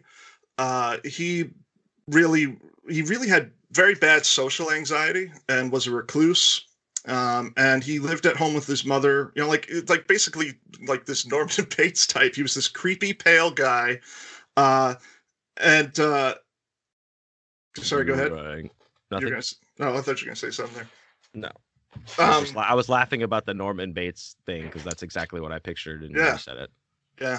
But yeah, he lived at home with his mother and never finished high school because he had so many problems with social anxiety and just basically had a nervous breakdown as a teen and just kind of like lived a hermit's life, So yeah, I mean, he I think all of his socializing was through letters because he just didn't gel well with people in person. I really think that there was a lot going on there. I mean, I think you have to take into consideration that both his mother and father were both separately committed to insane asylum. Both of them were. Shit. Both of them? Mm-hmm. For the same reasons or separate reasons? Winfield Lovecraft was committed after being diagnosed with psychosis, and Lovecraft was only a little kid then. He was only like 3 or 4 years old. But he died. He died in the hospital, like a few years later. And his mom, Sarah Lovecraft, was committed to the same institution years later, and she stayed in there until she died. So there was a history of mental illness in his family, and many people speculate that Lovecraft had mental illness, and a lot of people think that this led him to have these bizarre creations that he came up with for his stories, and his unique visions of monsters And I mean, like I mentioned, atheistic views. He was an atheist. He wrote a Confession of Unfaith. Was an essay that he wrote about being an atheist. And to be an open atheist at the time in 1920s, like America in New England, I mean, he was very much like a weird guy, you know. Tantamount to witchery, burn him at the stake type shit. Yeah, right. And so he kind of he created these, you know, because his work really rejected anthropocentrism, I think you pronounce it, you know, like other anthropohumanism. You know, like it's basically the concept that we're the center of the universe, human beings. Mhm. His work just totally rejected that. He thought Right, that makes us very significant. yeah, that was the real horror of his stuff, was that the idea that humanity is an unimportant part of the cosmos, and the gods he creates, Cthulhu and so forth, are indifferent to us. It's not that they hate us or want to kill us. It's just like we're nothing to them, you know, and they could wipe us out so easily. And the whole fear generally is that if they return, when they return, that's exactly what they'll do, Right. you know. But yeah, he And also that's why that's why it's so imposing. 'Cause you even see those pictures, like when I get all high and look at them, I'm like, God, yeah, that's what's so terrifying. Mhm. That's what a good bunch of mushrooms will do to you too. Yes. Realize, like, man, how insignificant. It's an ego kill, and that's like a mind ego kill when you read this stuff, and you're like, Jesus fucking Christ, Yeah. this is so huge. Like, why wouldn't they? Like, if they pass through, the universe, yeah, fucking knock us down with your, you know, flick us off with your little finger or whatever. Like, why not? Yeah. But when you Ogres. read Lovecraft, the stuff like the descriptions of the monsters can vary from being very vivid to being a kind of like they are indescribable. He uses that a lot, where he's like they're just an indescribable horror. But they're often described as very sea-like, you know, like tentacles, fish, you know, all that kind of stuff. Like, you know, like Cthulhu basically has the head of an octopus and the wings of a dragon, and you know, he rises out of the sea in the Call of Cthulhu, you know. But the Elder Gods aren't the only things, of course. These are just like the quote-unquote Cthulhu mythos, as they're called. He also, you know, had a lot of stuff that was similar to his idols. Edgar Allan Poe was one of his big idols, and you can definitely see that influence when you read some early stuff by Lovecraft, or even when you read The Rats in the Walls. Are you familiar with The Rats in the Walls? Man, I've read so many, I don't remember what was that one about. They do kind of blend together. That's you know, they really do. It's hard to remember what was in what story because he has such a similar approach to every story he writes, and so many of them take place in the same kind of universe.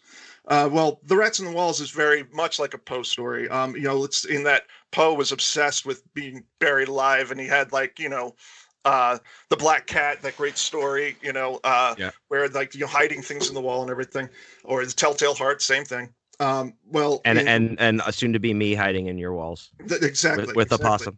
Yes, with the possum. Hey, the possum's in the walls instead of the rats in the walls. But no, the rats in the walls, you know, it's the guy, the narrator, because these characters never really even matter by name. They're all pretty much just him. There they are. They're just a narrator. They're just the narrator, you know? Yeah. But anyway, I forget the character's name, but he goes into the basement of this place, and, like, you know, there's rats in the walls, but, like, when it goes through the wall, it's like there's actually, like, this whole underground city of these weird, like, mole people and stuff. Yeah. No, it's really a great story. The way I described it is terrible. I did a terrible job describing it because it's one of his better stories. I have read that one. Yeah. But yeah, what was I gonna say? I feel like I'm all over the place with this. No, we're talking about his, like, how you were saying how his short stories blend all together. He's written so much shit.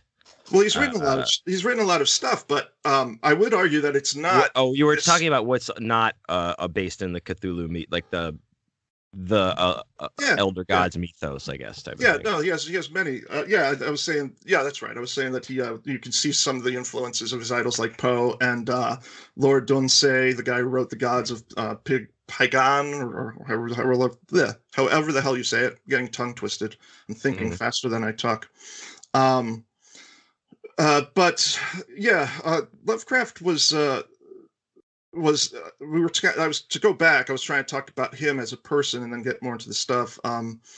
He had a really bad social anxiety, and he also was reclusive. Everything else. He also had really bad night terrors, not just like nightmares, but he had these like night terrors, like sleep paralysis, type of nightmares. And Damn. yeah, and he would see. He eventually called them the night gaunts. Is what he referred to them as, and they appear in a lot of his stories. These thin, faceless, like shadowy humanoids. And other people have described like that same kind of thing when they sitting on their chest, like type of thing, coming out of the corner. Yeah, wherever they are, like there's this thing that's this reoccurring thing with night terrors and sleep paralysis of like these thin black figures, these humanoids that are like shadow men, Yeah, I'm very interested in that. I had a buddy in college he's a very talented writer. He actually he's a poet. He won like one of those like poet laureate awards. His name is Will, but he had sleep paralysis. I would go over to his like place and hang out with him, and he would tell me about it sometimes, and it was terrifying. Yeah. And I was like, Jesus Christ. He's like, yeah, I'll just be locked there for hours. And like, sometimes I just get no sleep at all. And I just get tired all day. And he said it's insane. Yeah. Yeah. It's supposed to be horrible. Yeah. Yeah. He's like, imagine like being like awake, paralyzed and terrified by everything that's going around you because nothing's like, oh yeah. It's crazy. So that's like another reason why, I mean, he's probably be able to describe if you're trapped in that for like hours, when you finally snap out of it, of course, you'll probably want to describe it to the, gills, Yeah. He wrote about them, the night gaunts, as he called them. He wrote about them a lot. Yeah, he was a strange dude. He also, he disliked sex. He didn't like sex at all. He had one wife, Sonia Lovecraft, and he was a virgin when they married. He was 34 years old. He was the 34-year-old virgin. And apparently, and this is the guy like just lived in his mom's house and would just stay up at night reading and writing and loved astronomy. Didn't finish high school because he had too much anxiety. He was a total just like Norman Bates type, man. And yeah, before their marriage, before he married Sonia, he reportedly bought numerous books about sex and studied them in order to perform on their wedding night. And she later said, "What a nerd!" Right, a nerd, right? Yeah, and she later said that that she was the one who had to initiate all sexual activity in their relationship. Like he never initiated sex, and that he was like even just the word sex like made him like, things didn't work out so well between the two of them. Yeah. Within a year, she moved to Cleveland. Well, that was something I wanted to bring up. Actually, she moved him to New York City. Now, he's very much known as a New England author. New England plays heavily into all of his works, and he was moved to New York City. His wife wanted to move there. It's a long story, but basically they moved after they married to New York City, and he really, really just did not like the experience. As someone who was a recluse, to move into this city in the 1920s where things are booming and there's this huge influx of people. I can't imagine like anxiety would be paralyzing, probably.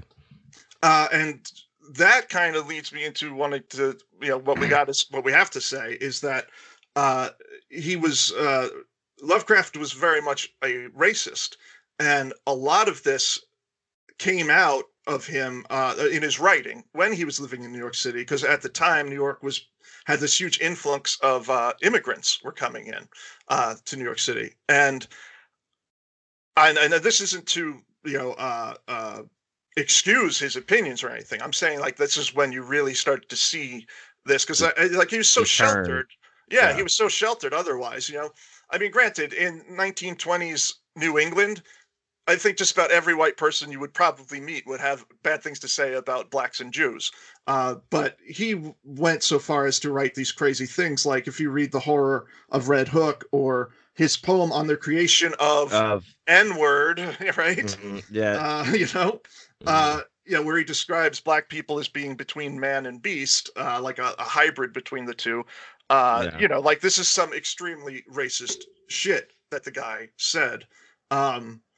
But the more you read his stuff, the more you realize, the more I assume that his stuff was more about elitism than race itself. Like he had it in, like it seemed to me in his mind that it wasn't just like, oh, whites are better. He thought of like a very specific type of white was better, like upper class English, very English. Like it was this hoity-toity kind of like classism on top of the racism. You know what I mean? Yeah, and that doesn't excuse that kind of thing, but he was like he had this thing of like preserving the races, where he was like he was all like, yes, Spanish people should be the Spanish people and black people should be black. Yes, he was like that was his thing. Segregation. Yeah. And that's not excusable. Like no, that's where his all. mind went to. And like you can see how like those. I mean, if this is a guy who bought sex books before he got married to his wife, you can see where like the boxes like just kind of fall in this weird black white logic that he probably has in his mind. That is, he's got some mental illness as well. It's just like this is a guy who could barely be around people at all anyway, so it didn't matter if they were different from him. He was already afraid of being around people. So yeah, if you add on top of that someone's different from him, yeah, he's even worse. And he also grew up in lily white New England. Like New England's white to this day, but back then it was super fucking white. Lily white, some would say. Lily white, yeah. Lily white. Lily white. Yeah. So. But some people, and I mean, people are right to say that he was racist because he was. Yeah. But some people, like, I think, take it a little bit too far, where they say like, because he showed support early on in the 30s for Adolf Hitler, like in some letters and stuff. He was like, I think this. He actually said like he thought Hitler had that he liked him, but he also said that he thought he was kind of crazy, and then. He also, Lovecraft went on to marry a Jewish girl. So it's like, at the time in America, at that time, many people did like Hitler. Many people did like support his ideas. And then Hitler it slowly came out what a fucking monster he was, And again, this isn't to excuse Lovecraft in any way, because he was racist. But I think that some people take things and they kind of like make it like he was this guy who would go out and burn a cross on your lawn, when really he was just this like xenophobic weirdo who like just couldn't handle anything that like he tried to live outside of his hometown and went to New York City. Yeah. Very quickly came home and went back to living when his mother was in the insane asylum. Went to live with his aunt. The guy couldn't even like hold a regular job. He couldn't support himself. Either he was living off an inheritance, or his aunt was taking care of him, or his wife was taking care of him. His wife had a fucking job and gave him an allowance because he couldn't. He was too fucked up. Like that's the dream, isn't it? No, no, it's not. No, my point in all of this is that yes, he was racist, but he was also crazy. Lovecraft was really fucked up in the head. He could not be on his own, clearly. No, he couldn't take care of himself. He was just too awkward and strange. But anyway, that's all I really wanted to say is that you have to take into consideration the fact that he was nuts, Right. Anyway, and it's 100 years ago. Yes. So, it was 100 years. It's like, you have to look through that lens and. Yeah, you have to kind of get through that, and but it doesn't. But I still like is like, oh god damn it, dude, why? Like, I wish you wouldn't have done that. Like, oh, yeah, absolutely. But, no, he was a racist. He was a racist. But yeah. Again, people are always evolving and changing over time. And 100 years ago in America, this is what white people were like.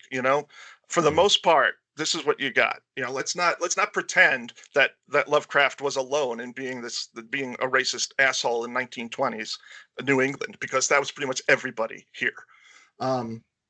But the stuff he wrote was really horrible when he wrote about race.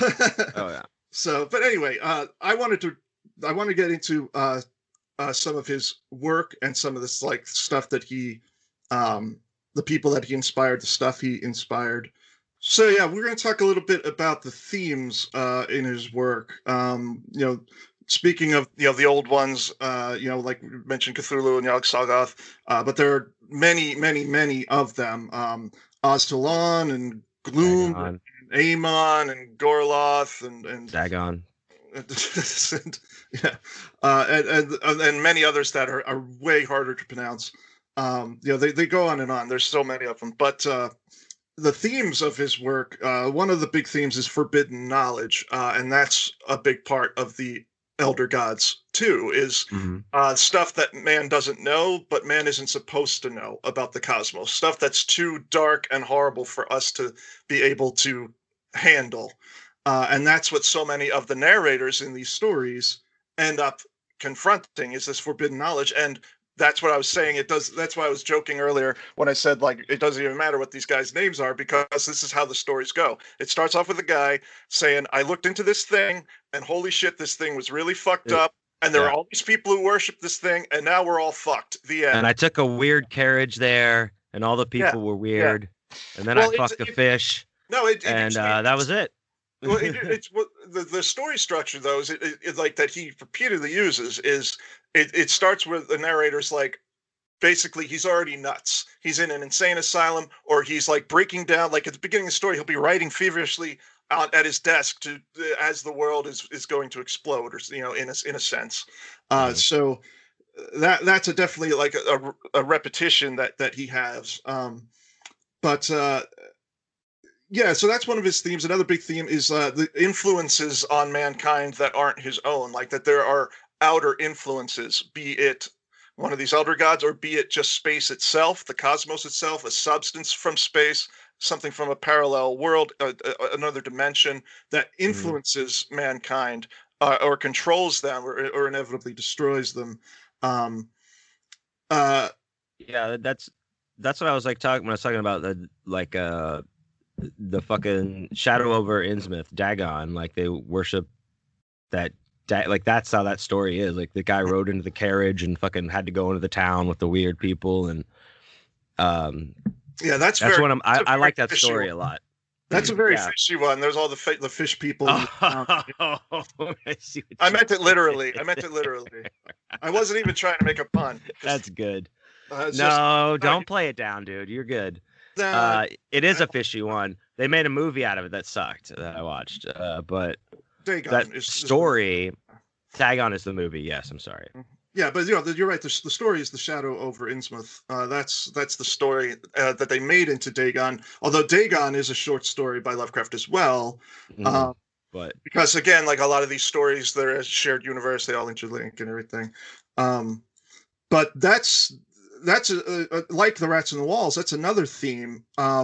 Like that you get with the shadow over Innsmouth is you get this theme that he has a lot, where the descendants of a certain bloodline always have to pay for what their elders did. Like you see that in Shadow over Innsmouth, Rats in the Walls, Lurking Fear, The Alchemist. You see this over and over again. The Door That Came to Sarnath. It's like the same thing where you have like, okay, this guy like was this sorcerer who worshipped, these evil satanic things. And even though he's dead and gone, his ancestors still have to pay for what he did. Like that evil never stops. The curse never ends. So that was a big recurring theme that he had too. No, and I love that's one of the things I do love is that terror of being able to create an inescapable terror. Like there is no redemption. There's no spell that you cast that heals or fucking saves you from Cthulhu or Dagon, whoever and when you really like let yourself go in your imagination on that, it's fucking like, God, that's what's really scary about it, I think. I mean, I No, don't no, know. definitely. Fate is a big theme, and Yeah. like you're saying. Excuse me. Um, You're excused. yeah, no, it's just drinking seltzer. I know. and it makes I me know. burp. Um, Okay, baby. but no, Get those like burps Fate. out. If I was there, I'd be behind you, patting your back and I shit. appreciate that. I could use that.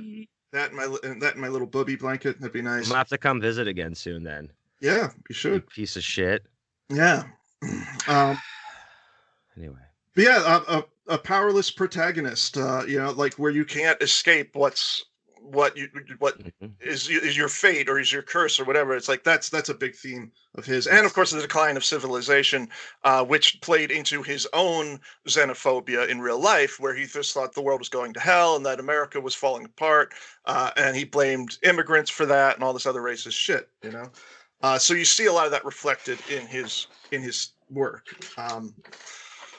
But I wanted to talk about some of the movies that were made out of his work, because he was a prolific author, and because he has been so regaled over the years. He wasn't. I wanted to say this first. He wasn't very popular in his lifetime at all. He didn't make much money off of writing, and didn't see. Oh.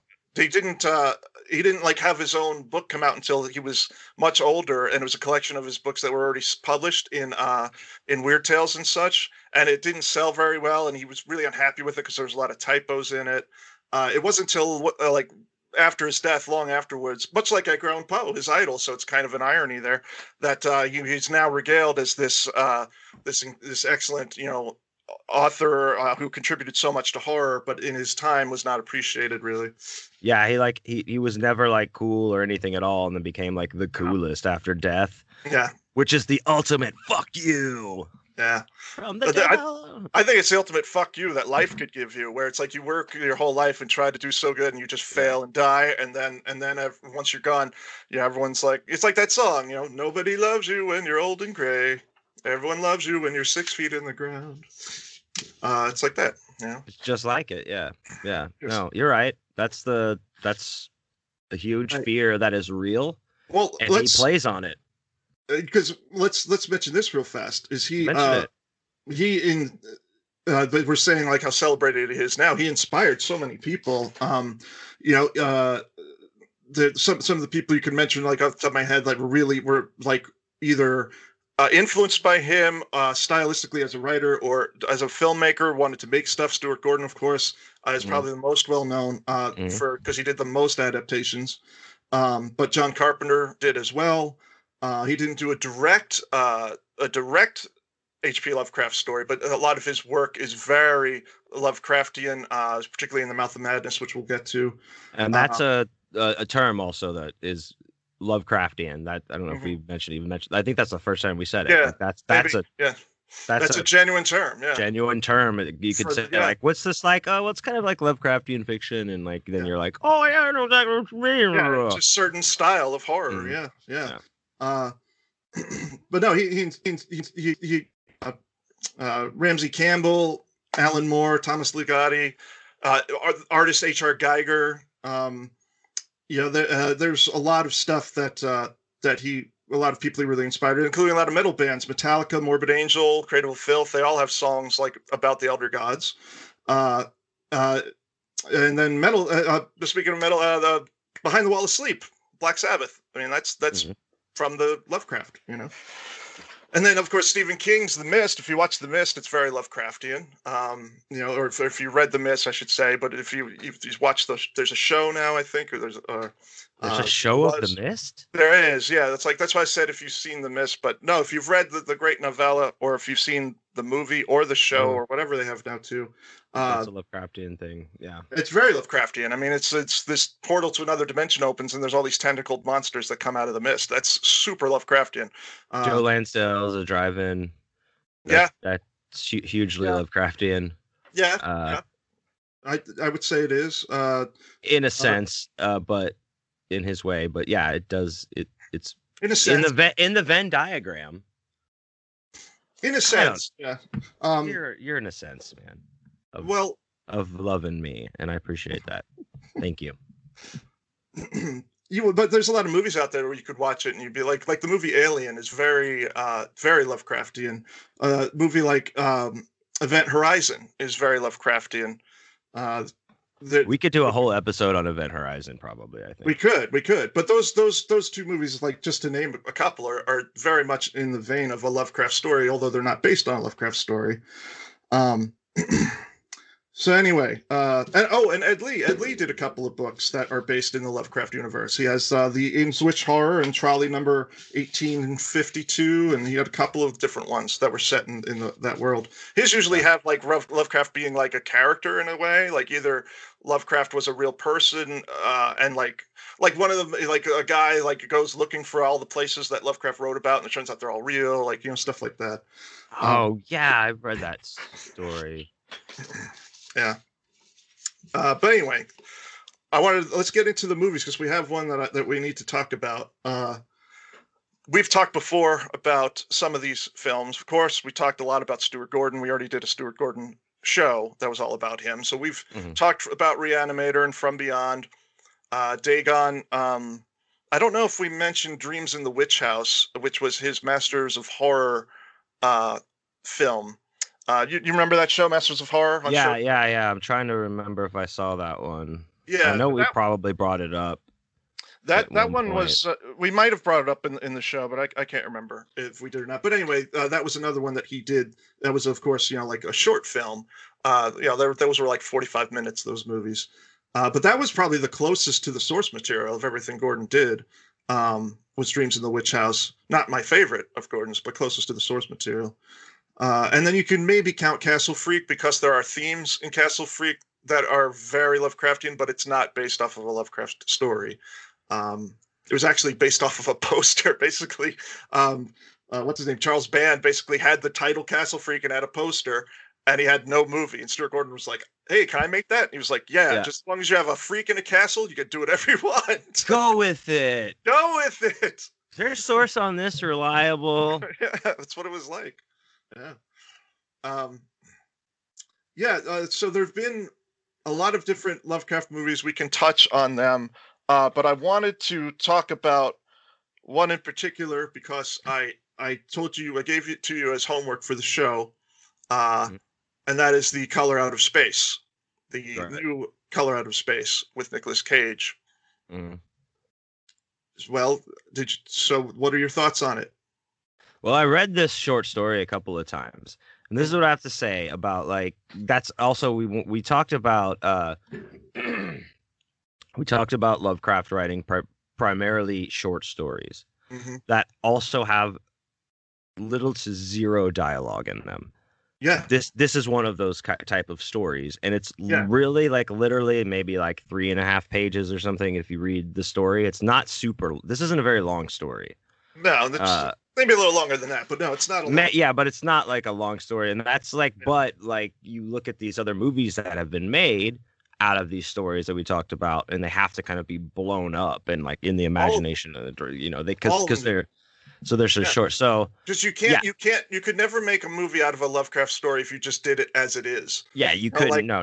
Like the Dunwich Horror, like it's like broken up into parts. The whole first part, he's basically just describing the land and how creepy the land is and how creepy the buildings are. Nothing happens. There's no characters. There's no dialogue. So yeah, you have to add in. You have to take the concept and build characters because he doesn't really give you any to work with. Right. So yeah, I'm sorry. Continue. I was just agreeing with you there. No, that's what I was just saying. So this is like a there's a lot of not liberties, but you have to kind of suspend. You have to plug the holes, I guess.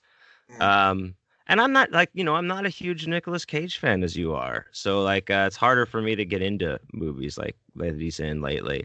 Even though I want to see that thing. He's not the reason I like that movie so much. No, I know. But it helps, but I don't know. But I really like the story. I thought this was a cool adaptation for sure. Of course, like you mentioned earlier, like the lights are like, I've got my lights set up like fucking Color Out of Space purple lights. Or the indescribable color of the light, and that's cool. And I love the visual stuff of it. I mean, what did you brought this to me? So what did you? I loved it. I really love Color Out of Space. That particular story, I love you too. that particular story is one of my favorites of Lovecraft. It always has been. I even did something similar to it. I have a short story called Growing Dark in the collection Growing Dark, and it's kind of similarly, well, it's kind of inspired by Color Out of Space in a sense, but what I did is I took it and I made it about child abuse. So it's kind of like but it still deals with like this farm, and like something weird is happening on the farm. But it's really kind of tied in to be more metaphoric. So yeah, I've always loved this story, and they actually made a movie that I saw when I was younger, and I mean I've seen it since then, but before I even knew who Lovecraft was, there's a movie called The Curse with Will Wheaton, and this was a movie that's also based off of The Color Out of Space. Yeah, I and thought it's there was like- a couple movies based off this. Aren't there? Well, Or just that? the curse was one that was like, it says right in there like this is based on The Color Out of Space, Okay. and it's the thing where basically the story is in this small farm, this meteor lands, and it just the goo from the meteor creates this kind of madness that infects everybody on the farm, and it drives people insane, and there's this bizarre color in the cosmos above them, and it just kind of poisons the water, it kills the animals, it just fucks everything up, and it's just a creepy crazy story. And The Curse doesn't do a very good job with it, but I really liked The Curse when I first saw it when I was like 11 or 12. I was like, I just thought that whole concept of like the monster is a meteor, it's a fucking meteor, and like but it just spreads, and just like that's so cool to me. I just thought that was so neat. And then, of course, and this is funny, I won't say who because I don't want to embarrass him, but one friend of mine saw the Nicolas Cage Color Out of Space and was like, yeah, I don't know, it just felt too much like a ripoff of Creepshow, because in Creepshow you've got the Lonesome Death of Jody Verrill, where the meteor falls, and the guy, it's basically just creates like vegetation and Yeah, it and, grows yeah. all over. Yeah, and grows they all actually over. Yeah. that was how they actually started the Creepshow series, with an adaptation of that story. Okay. Well, As- but my friend was like, yeah, just Color Out of Space felt too much like. I'm like, idiot. Color Out of Space was written decades and decades and decades before, the Creepshow segment was written by Stephen King. That story is older than Stephen King is by decades. Yeah, That story was kind of like King and playing with it and making a comical version of it. and you were talking about me. You don't have to shield my No, identity. it wasn't. No, Sorry. it wasn't. It wasn't you. It was I someone know, else. I know. It's I know. another- I'm trying to it's another I'm kid. trying to fall on the sword for whoever this idiot is. It was another. Fucking idiot. But no, I really, really enjoyed The Color Out of Space. I felt like it captured the real feel of a Lovecraft story, the same type of mood of like a literal horror that is beyond our understanding from the cosmos. I thought it was the best representation of that same type of cosmic horror that you get from Lovecraft's books. I have not seen, like, although I like so many Lovecraft movies, none of them capture that feeling of cosmic horror like his stories do, except the most recent Color Out of Space. That one really, really nailed it as far as I was concerned. And yes, I love Nicolas Cage. Everyone knows that. I'm married to him. He's my boyfriend. But if I wouldn't just say I liked it because it was Nicolas Cage. I like it because of what it is. Yeah, Because of I don't think its they're saying that. you know. No, absolutely. But you weren't that into it. No, it was okay. I don't know. I mean, I don't know. I just wasn't like. Maybe I just need to watch it again and be more engaged. Nicholas engaged. Oh fuck yeah! Huh? Hashtag Nicholas engaged. Nicholas I mean, engaged. I was drawing while I was watching it, so it was just kind of Oh, well, thanks, man. a passive watch. But you're welcome. I know Hey, it was your fucking personal movie that you made, and I sat through it. No. I thought we were gonna, talk about it. So I'm glad you, paid so close attention. Hey man, I have a so- lot of stuff to do. Yeah, I have to know. multitask sometimes. Yeah. Well, there are other films. We don't. Like I said, we already talked about From Beyond. We both love that one. Both love Reanimator. You said you didn't like Dagon, which is also Stuart Gordon. And Oh I've yeah, it was talked kind of about just that. stupid. It was kind of lame. I don't know. I was like, Well, all right. I have a love-hate relationship with the movie Dagon because um, I like it for what it was trying to tackle and what it was trying to do, but it's a weak movie because like the actors just aren't very good and the special effects are terrible. Even at the time, the CGI was bad, but now CGI is so bad. it's horrendously bad. It's very hard to get past how bad it is, you know. Yeah. But I don't think Dagon is the worst or anything. I kind of like what it was trying to do. The first one, because I looked this up because I was curious, and the first one that was ever made, the first Lovecraft story that was ever made into a film was The Haunted Palace in 1963 with Vincent Price, and that's based off of The Strange Case of Charles Dexter Ward, which is, I believe, is the longest thing that Lovecraft ever wrote. And it's about it's like we were saying before with like the sins of the father go down to the son. Like it's about this warlock and his son, and his like son's trying to, Vincent Price plays like the creepy warlock and everything. And so that was the first one. And then we had the Dunwich Horror in the 1970s, which was kind of a popular movie for its time. Yeah. And then after that, like it was really in the 80s where we really started to see a lot of stuff come out. And that was really because of Stuart Gordon more than anybody else. But we also had The Unnameable, and we had The Curse, which I mentioned earlier. Did you ever see either one of those? No, I didn't see either one of those. No. Yeah. This is my first discovery of them. The Unnameable, they made a sequel to it. I think they just made the two. But the Unnameable, they might as well call it The Unwatchable. It's like it's really not good. Like now some that people really like it. Print. Some people really like it. I always thought it was kind of boring. It has this. What if that was the tagline on the poster, dude? Might as well call it Unwatchable. The Unwatchable. Yeah. Because it is like when they finally give you the demon looks awesome. It's like practical effects, looks really cool. But it takes too long to get to it. Like the majority of it is these prissy college students walking around a supposed haunted house, and like nothing really happens. But apparently there was like an uncut version of it that was much gorier, that was never seen. Whatever. It's still a boring movie. And then The Curse. The Curse is kind of maybe worth seeing, just out of curiosity, because it is much like, it's The Color Out of Space, and it's another version of that.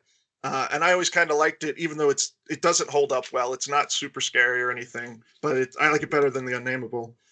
But there is one other one that is oft forgotten that I feel really needs to be talked about. Have you seen or heard of the Necronomicon film, Book of the Dead, from the 90s?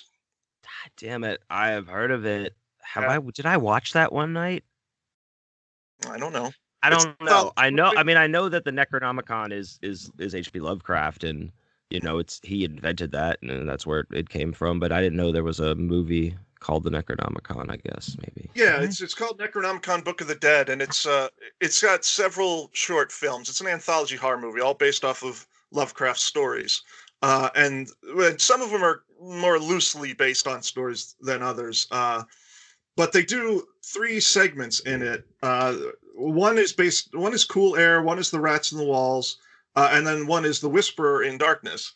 And Brian Usna directs one of the segments, and Jeffrey Combs, of course, who played Herbert West Reanimator, he stars in the movie. He plays Lovecraft, and Lovecraft is searching for the Necronomicon and all this stuff. And then, like, you get these different stories told to you. And Brian Usna, of course, is the fucking man, and always brought the crazy gore that we see in movies like Society, Return of the Living Dead 3, and of course, Bride of Reanimator. All great films. And his contribution to this is awesome. The movie itself isn't that great. But if you go by the first 2 segments, you'll just fall asleep and you won't pay attention. Like even for you won't pay attention. That's really not paying attention. But the last segment that they do of the Whisperer is so fucked up and bizarre. It's really just creepy and uncomfortable and gets under your skin. It's really well done, and it's like Yuzna's all over that shit. Like I don't even want to say what happens in it because it's just so disturbing and fucked up. And I wish like I want everyone to see it just to see that segment. The rest of the movie, I feel bad recommending it because you'll watch it for like an hour and be like, this sucks. But I'm like, hang in there, man, hang in there. That last segment is fucking great. It's fucking nuts. And you also get Jeffrey Combs playing Lovecraft, which is fun in and of itself anyway. But they finally released that, but it was like in a German release. So I had to get like the German DVD. And it's like dubbed in German, but if you go in through the special features, you can get it where the dub is released and it's back in English.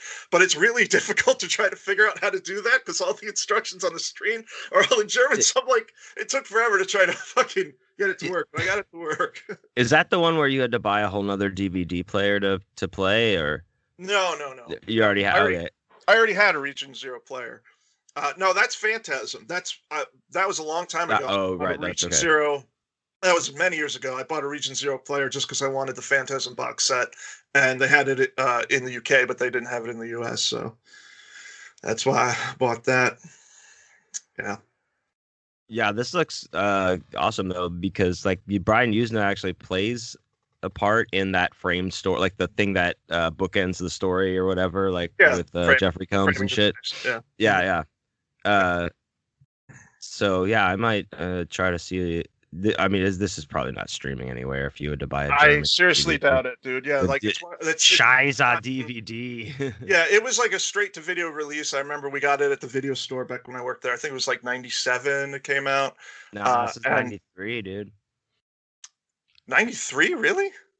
No, it's 1990 Necronomicon, Book of the Dead.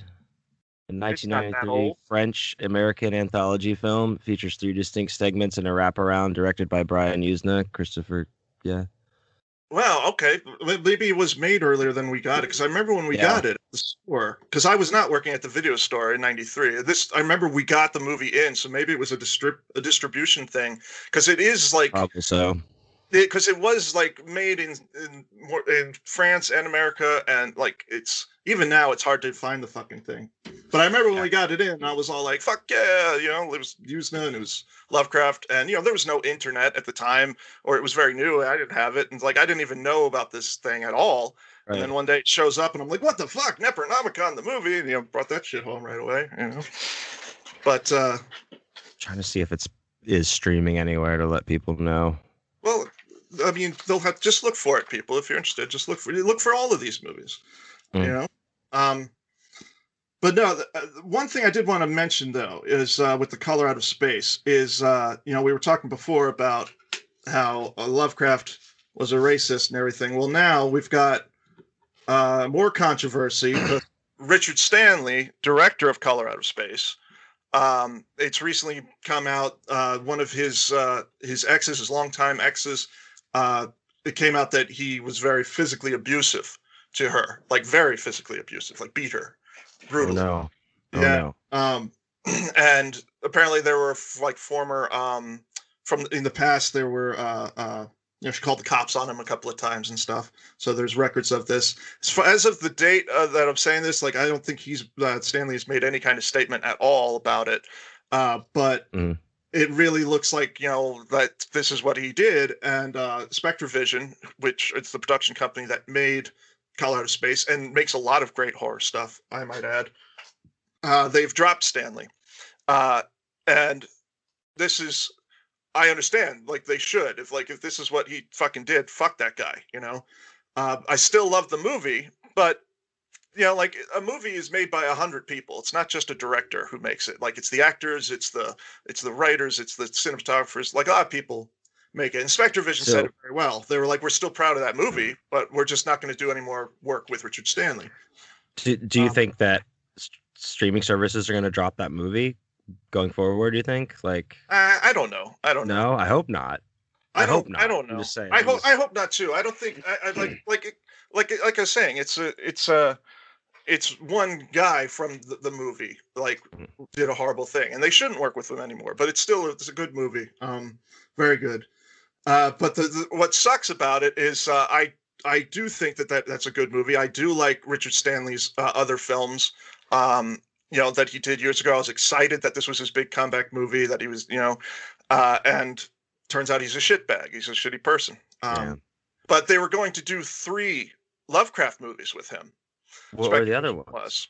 Well, they didn't say what the third one was going to be, but the next one was going to be the Dunwich Horror. Oh.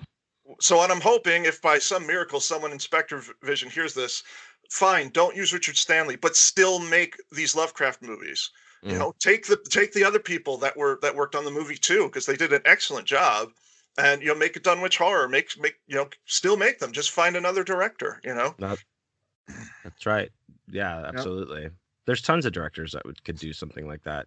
Cool. Yeah, it's a shame though, because I really, really love Color Out of Space. So if those of you out there listening haven't seen it, or those of you who aren't very familiar with Lovecraft, I would say just jump right into the Color Out of Space, because it's an excellent film. It was my favorite horror movie of 2020, of the last year. Yeah. Oh wow. Or was it 20? Like, these years I can't even fucking remember. It blends together. Whatever year it was. It was my favorite, whatever year it was. It was my favorite Nicolas Cage movie of the year. Of the year 2019. It's official release. Okay, so it was 2019 then. Yeah. Yeah, it's my favorite horror movie of recent years, is that movie. I really love it. But yeah. Did you want to say anything else about the movie other than you were like, it was okay, I barely paid attention? Yeah, no, I don't. I really love From Beyond, and I think you should read the short stories. Some of them are awful and too dense. But H.P. Lovecraft is what he's just, I don't know. You can't ignore his influence. You can't ignore how shitty he was. I don't know what else to say. Yeah. Well, for the record, NKOTB is better than TJ. Okay, well, it's JT, and TJ Hooker was you're talking about that as a show. There's only one TJ, and he's better than everybody, and that's Tom Jones. All right. And TA, Tom Atkins. So that's not a TJ though. But he's pretty cool too. Well, JT is. Well, okay, okay. You're just talking stoner gibberish now. So I think that's brought it up, dude. I think that's a show. I think we're done. Of course, there's plenty more that we can get into with Lovecraft, but we don't want to go on forever. I do recommend if you are a horror writer, you should at least read some of his stuff to get an idea of like horror history.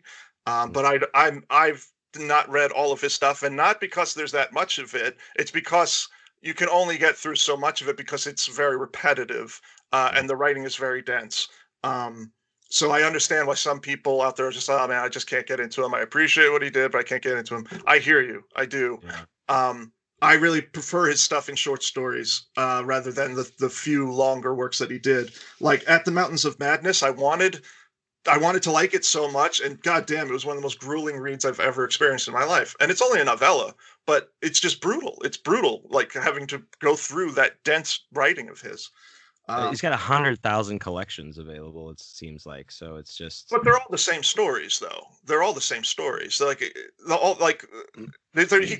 wrote a lot, but he didn't have like thousands and thousands of stories. Like you see all these collections out there, and they're almost always the same.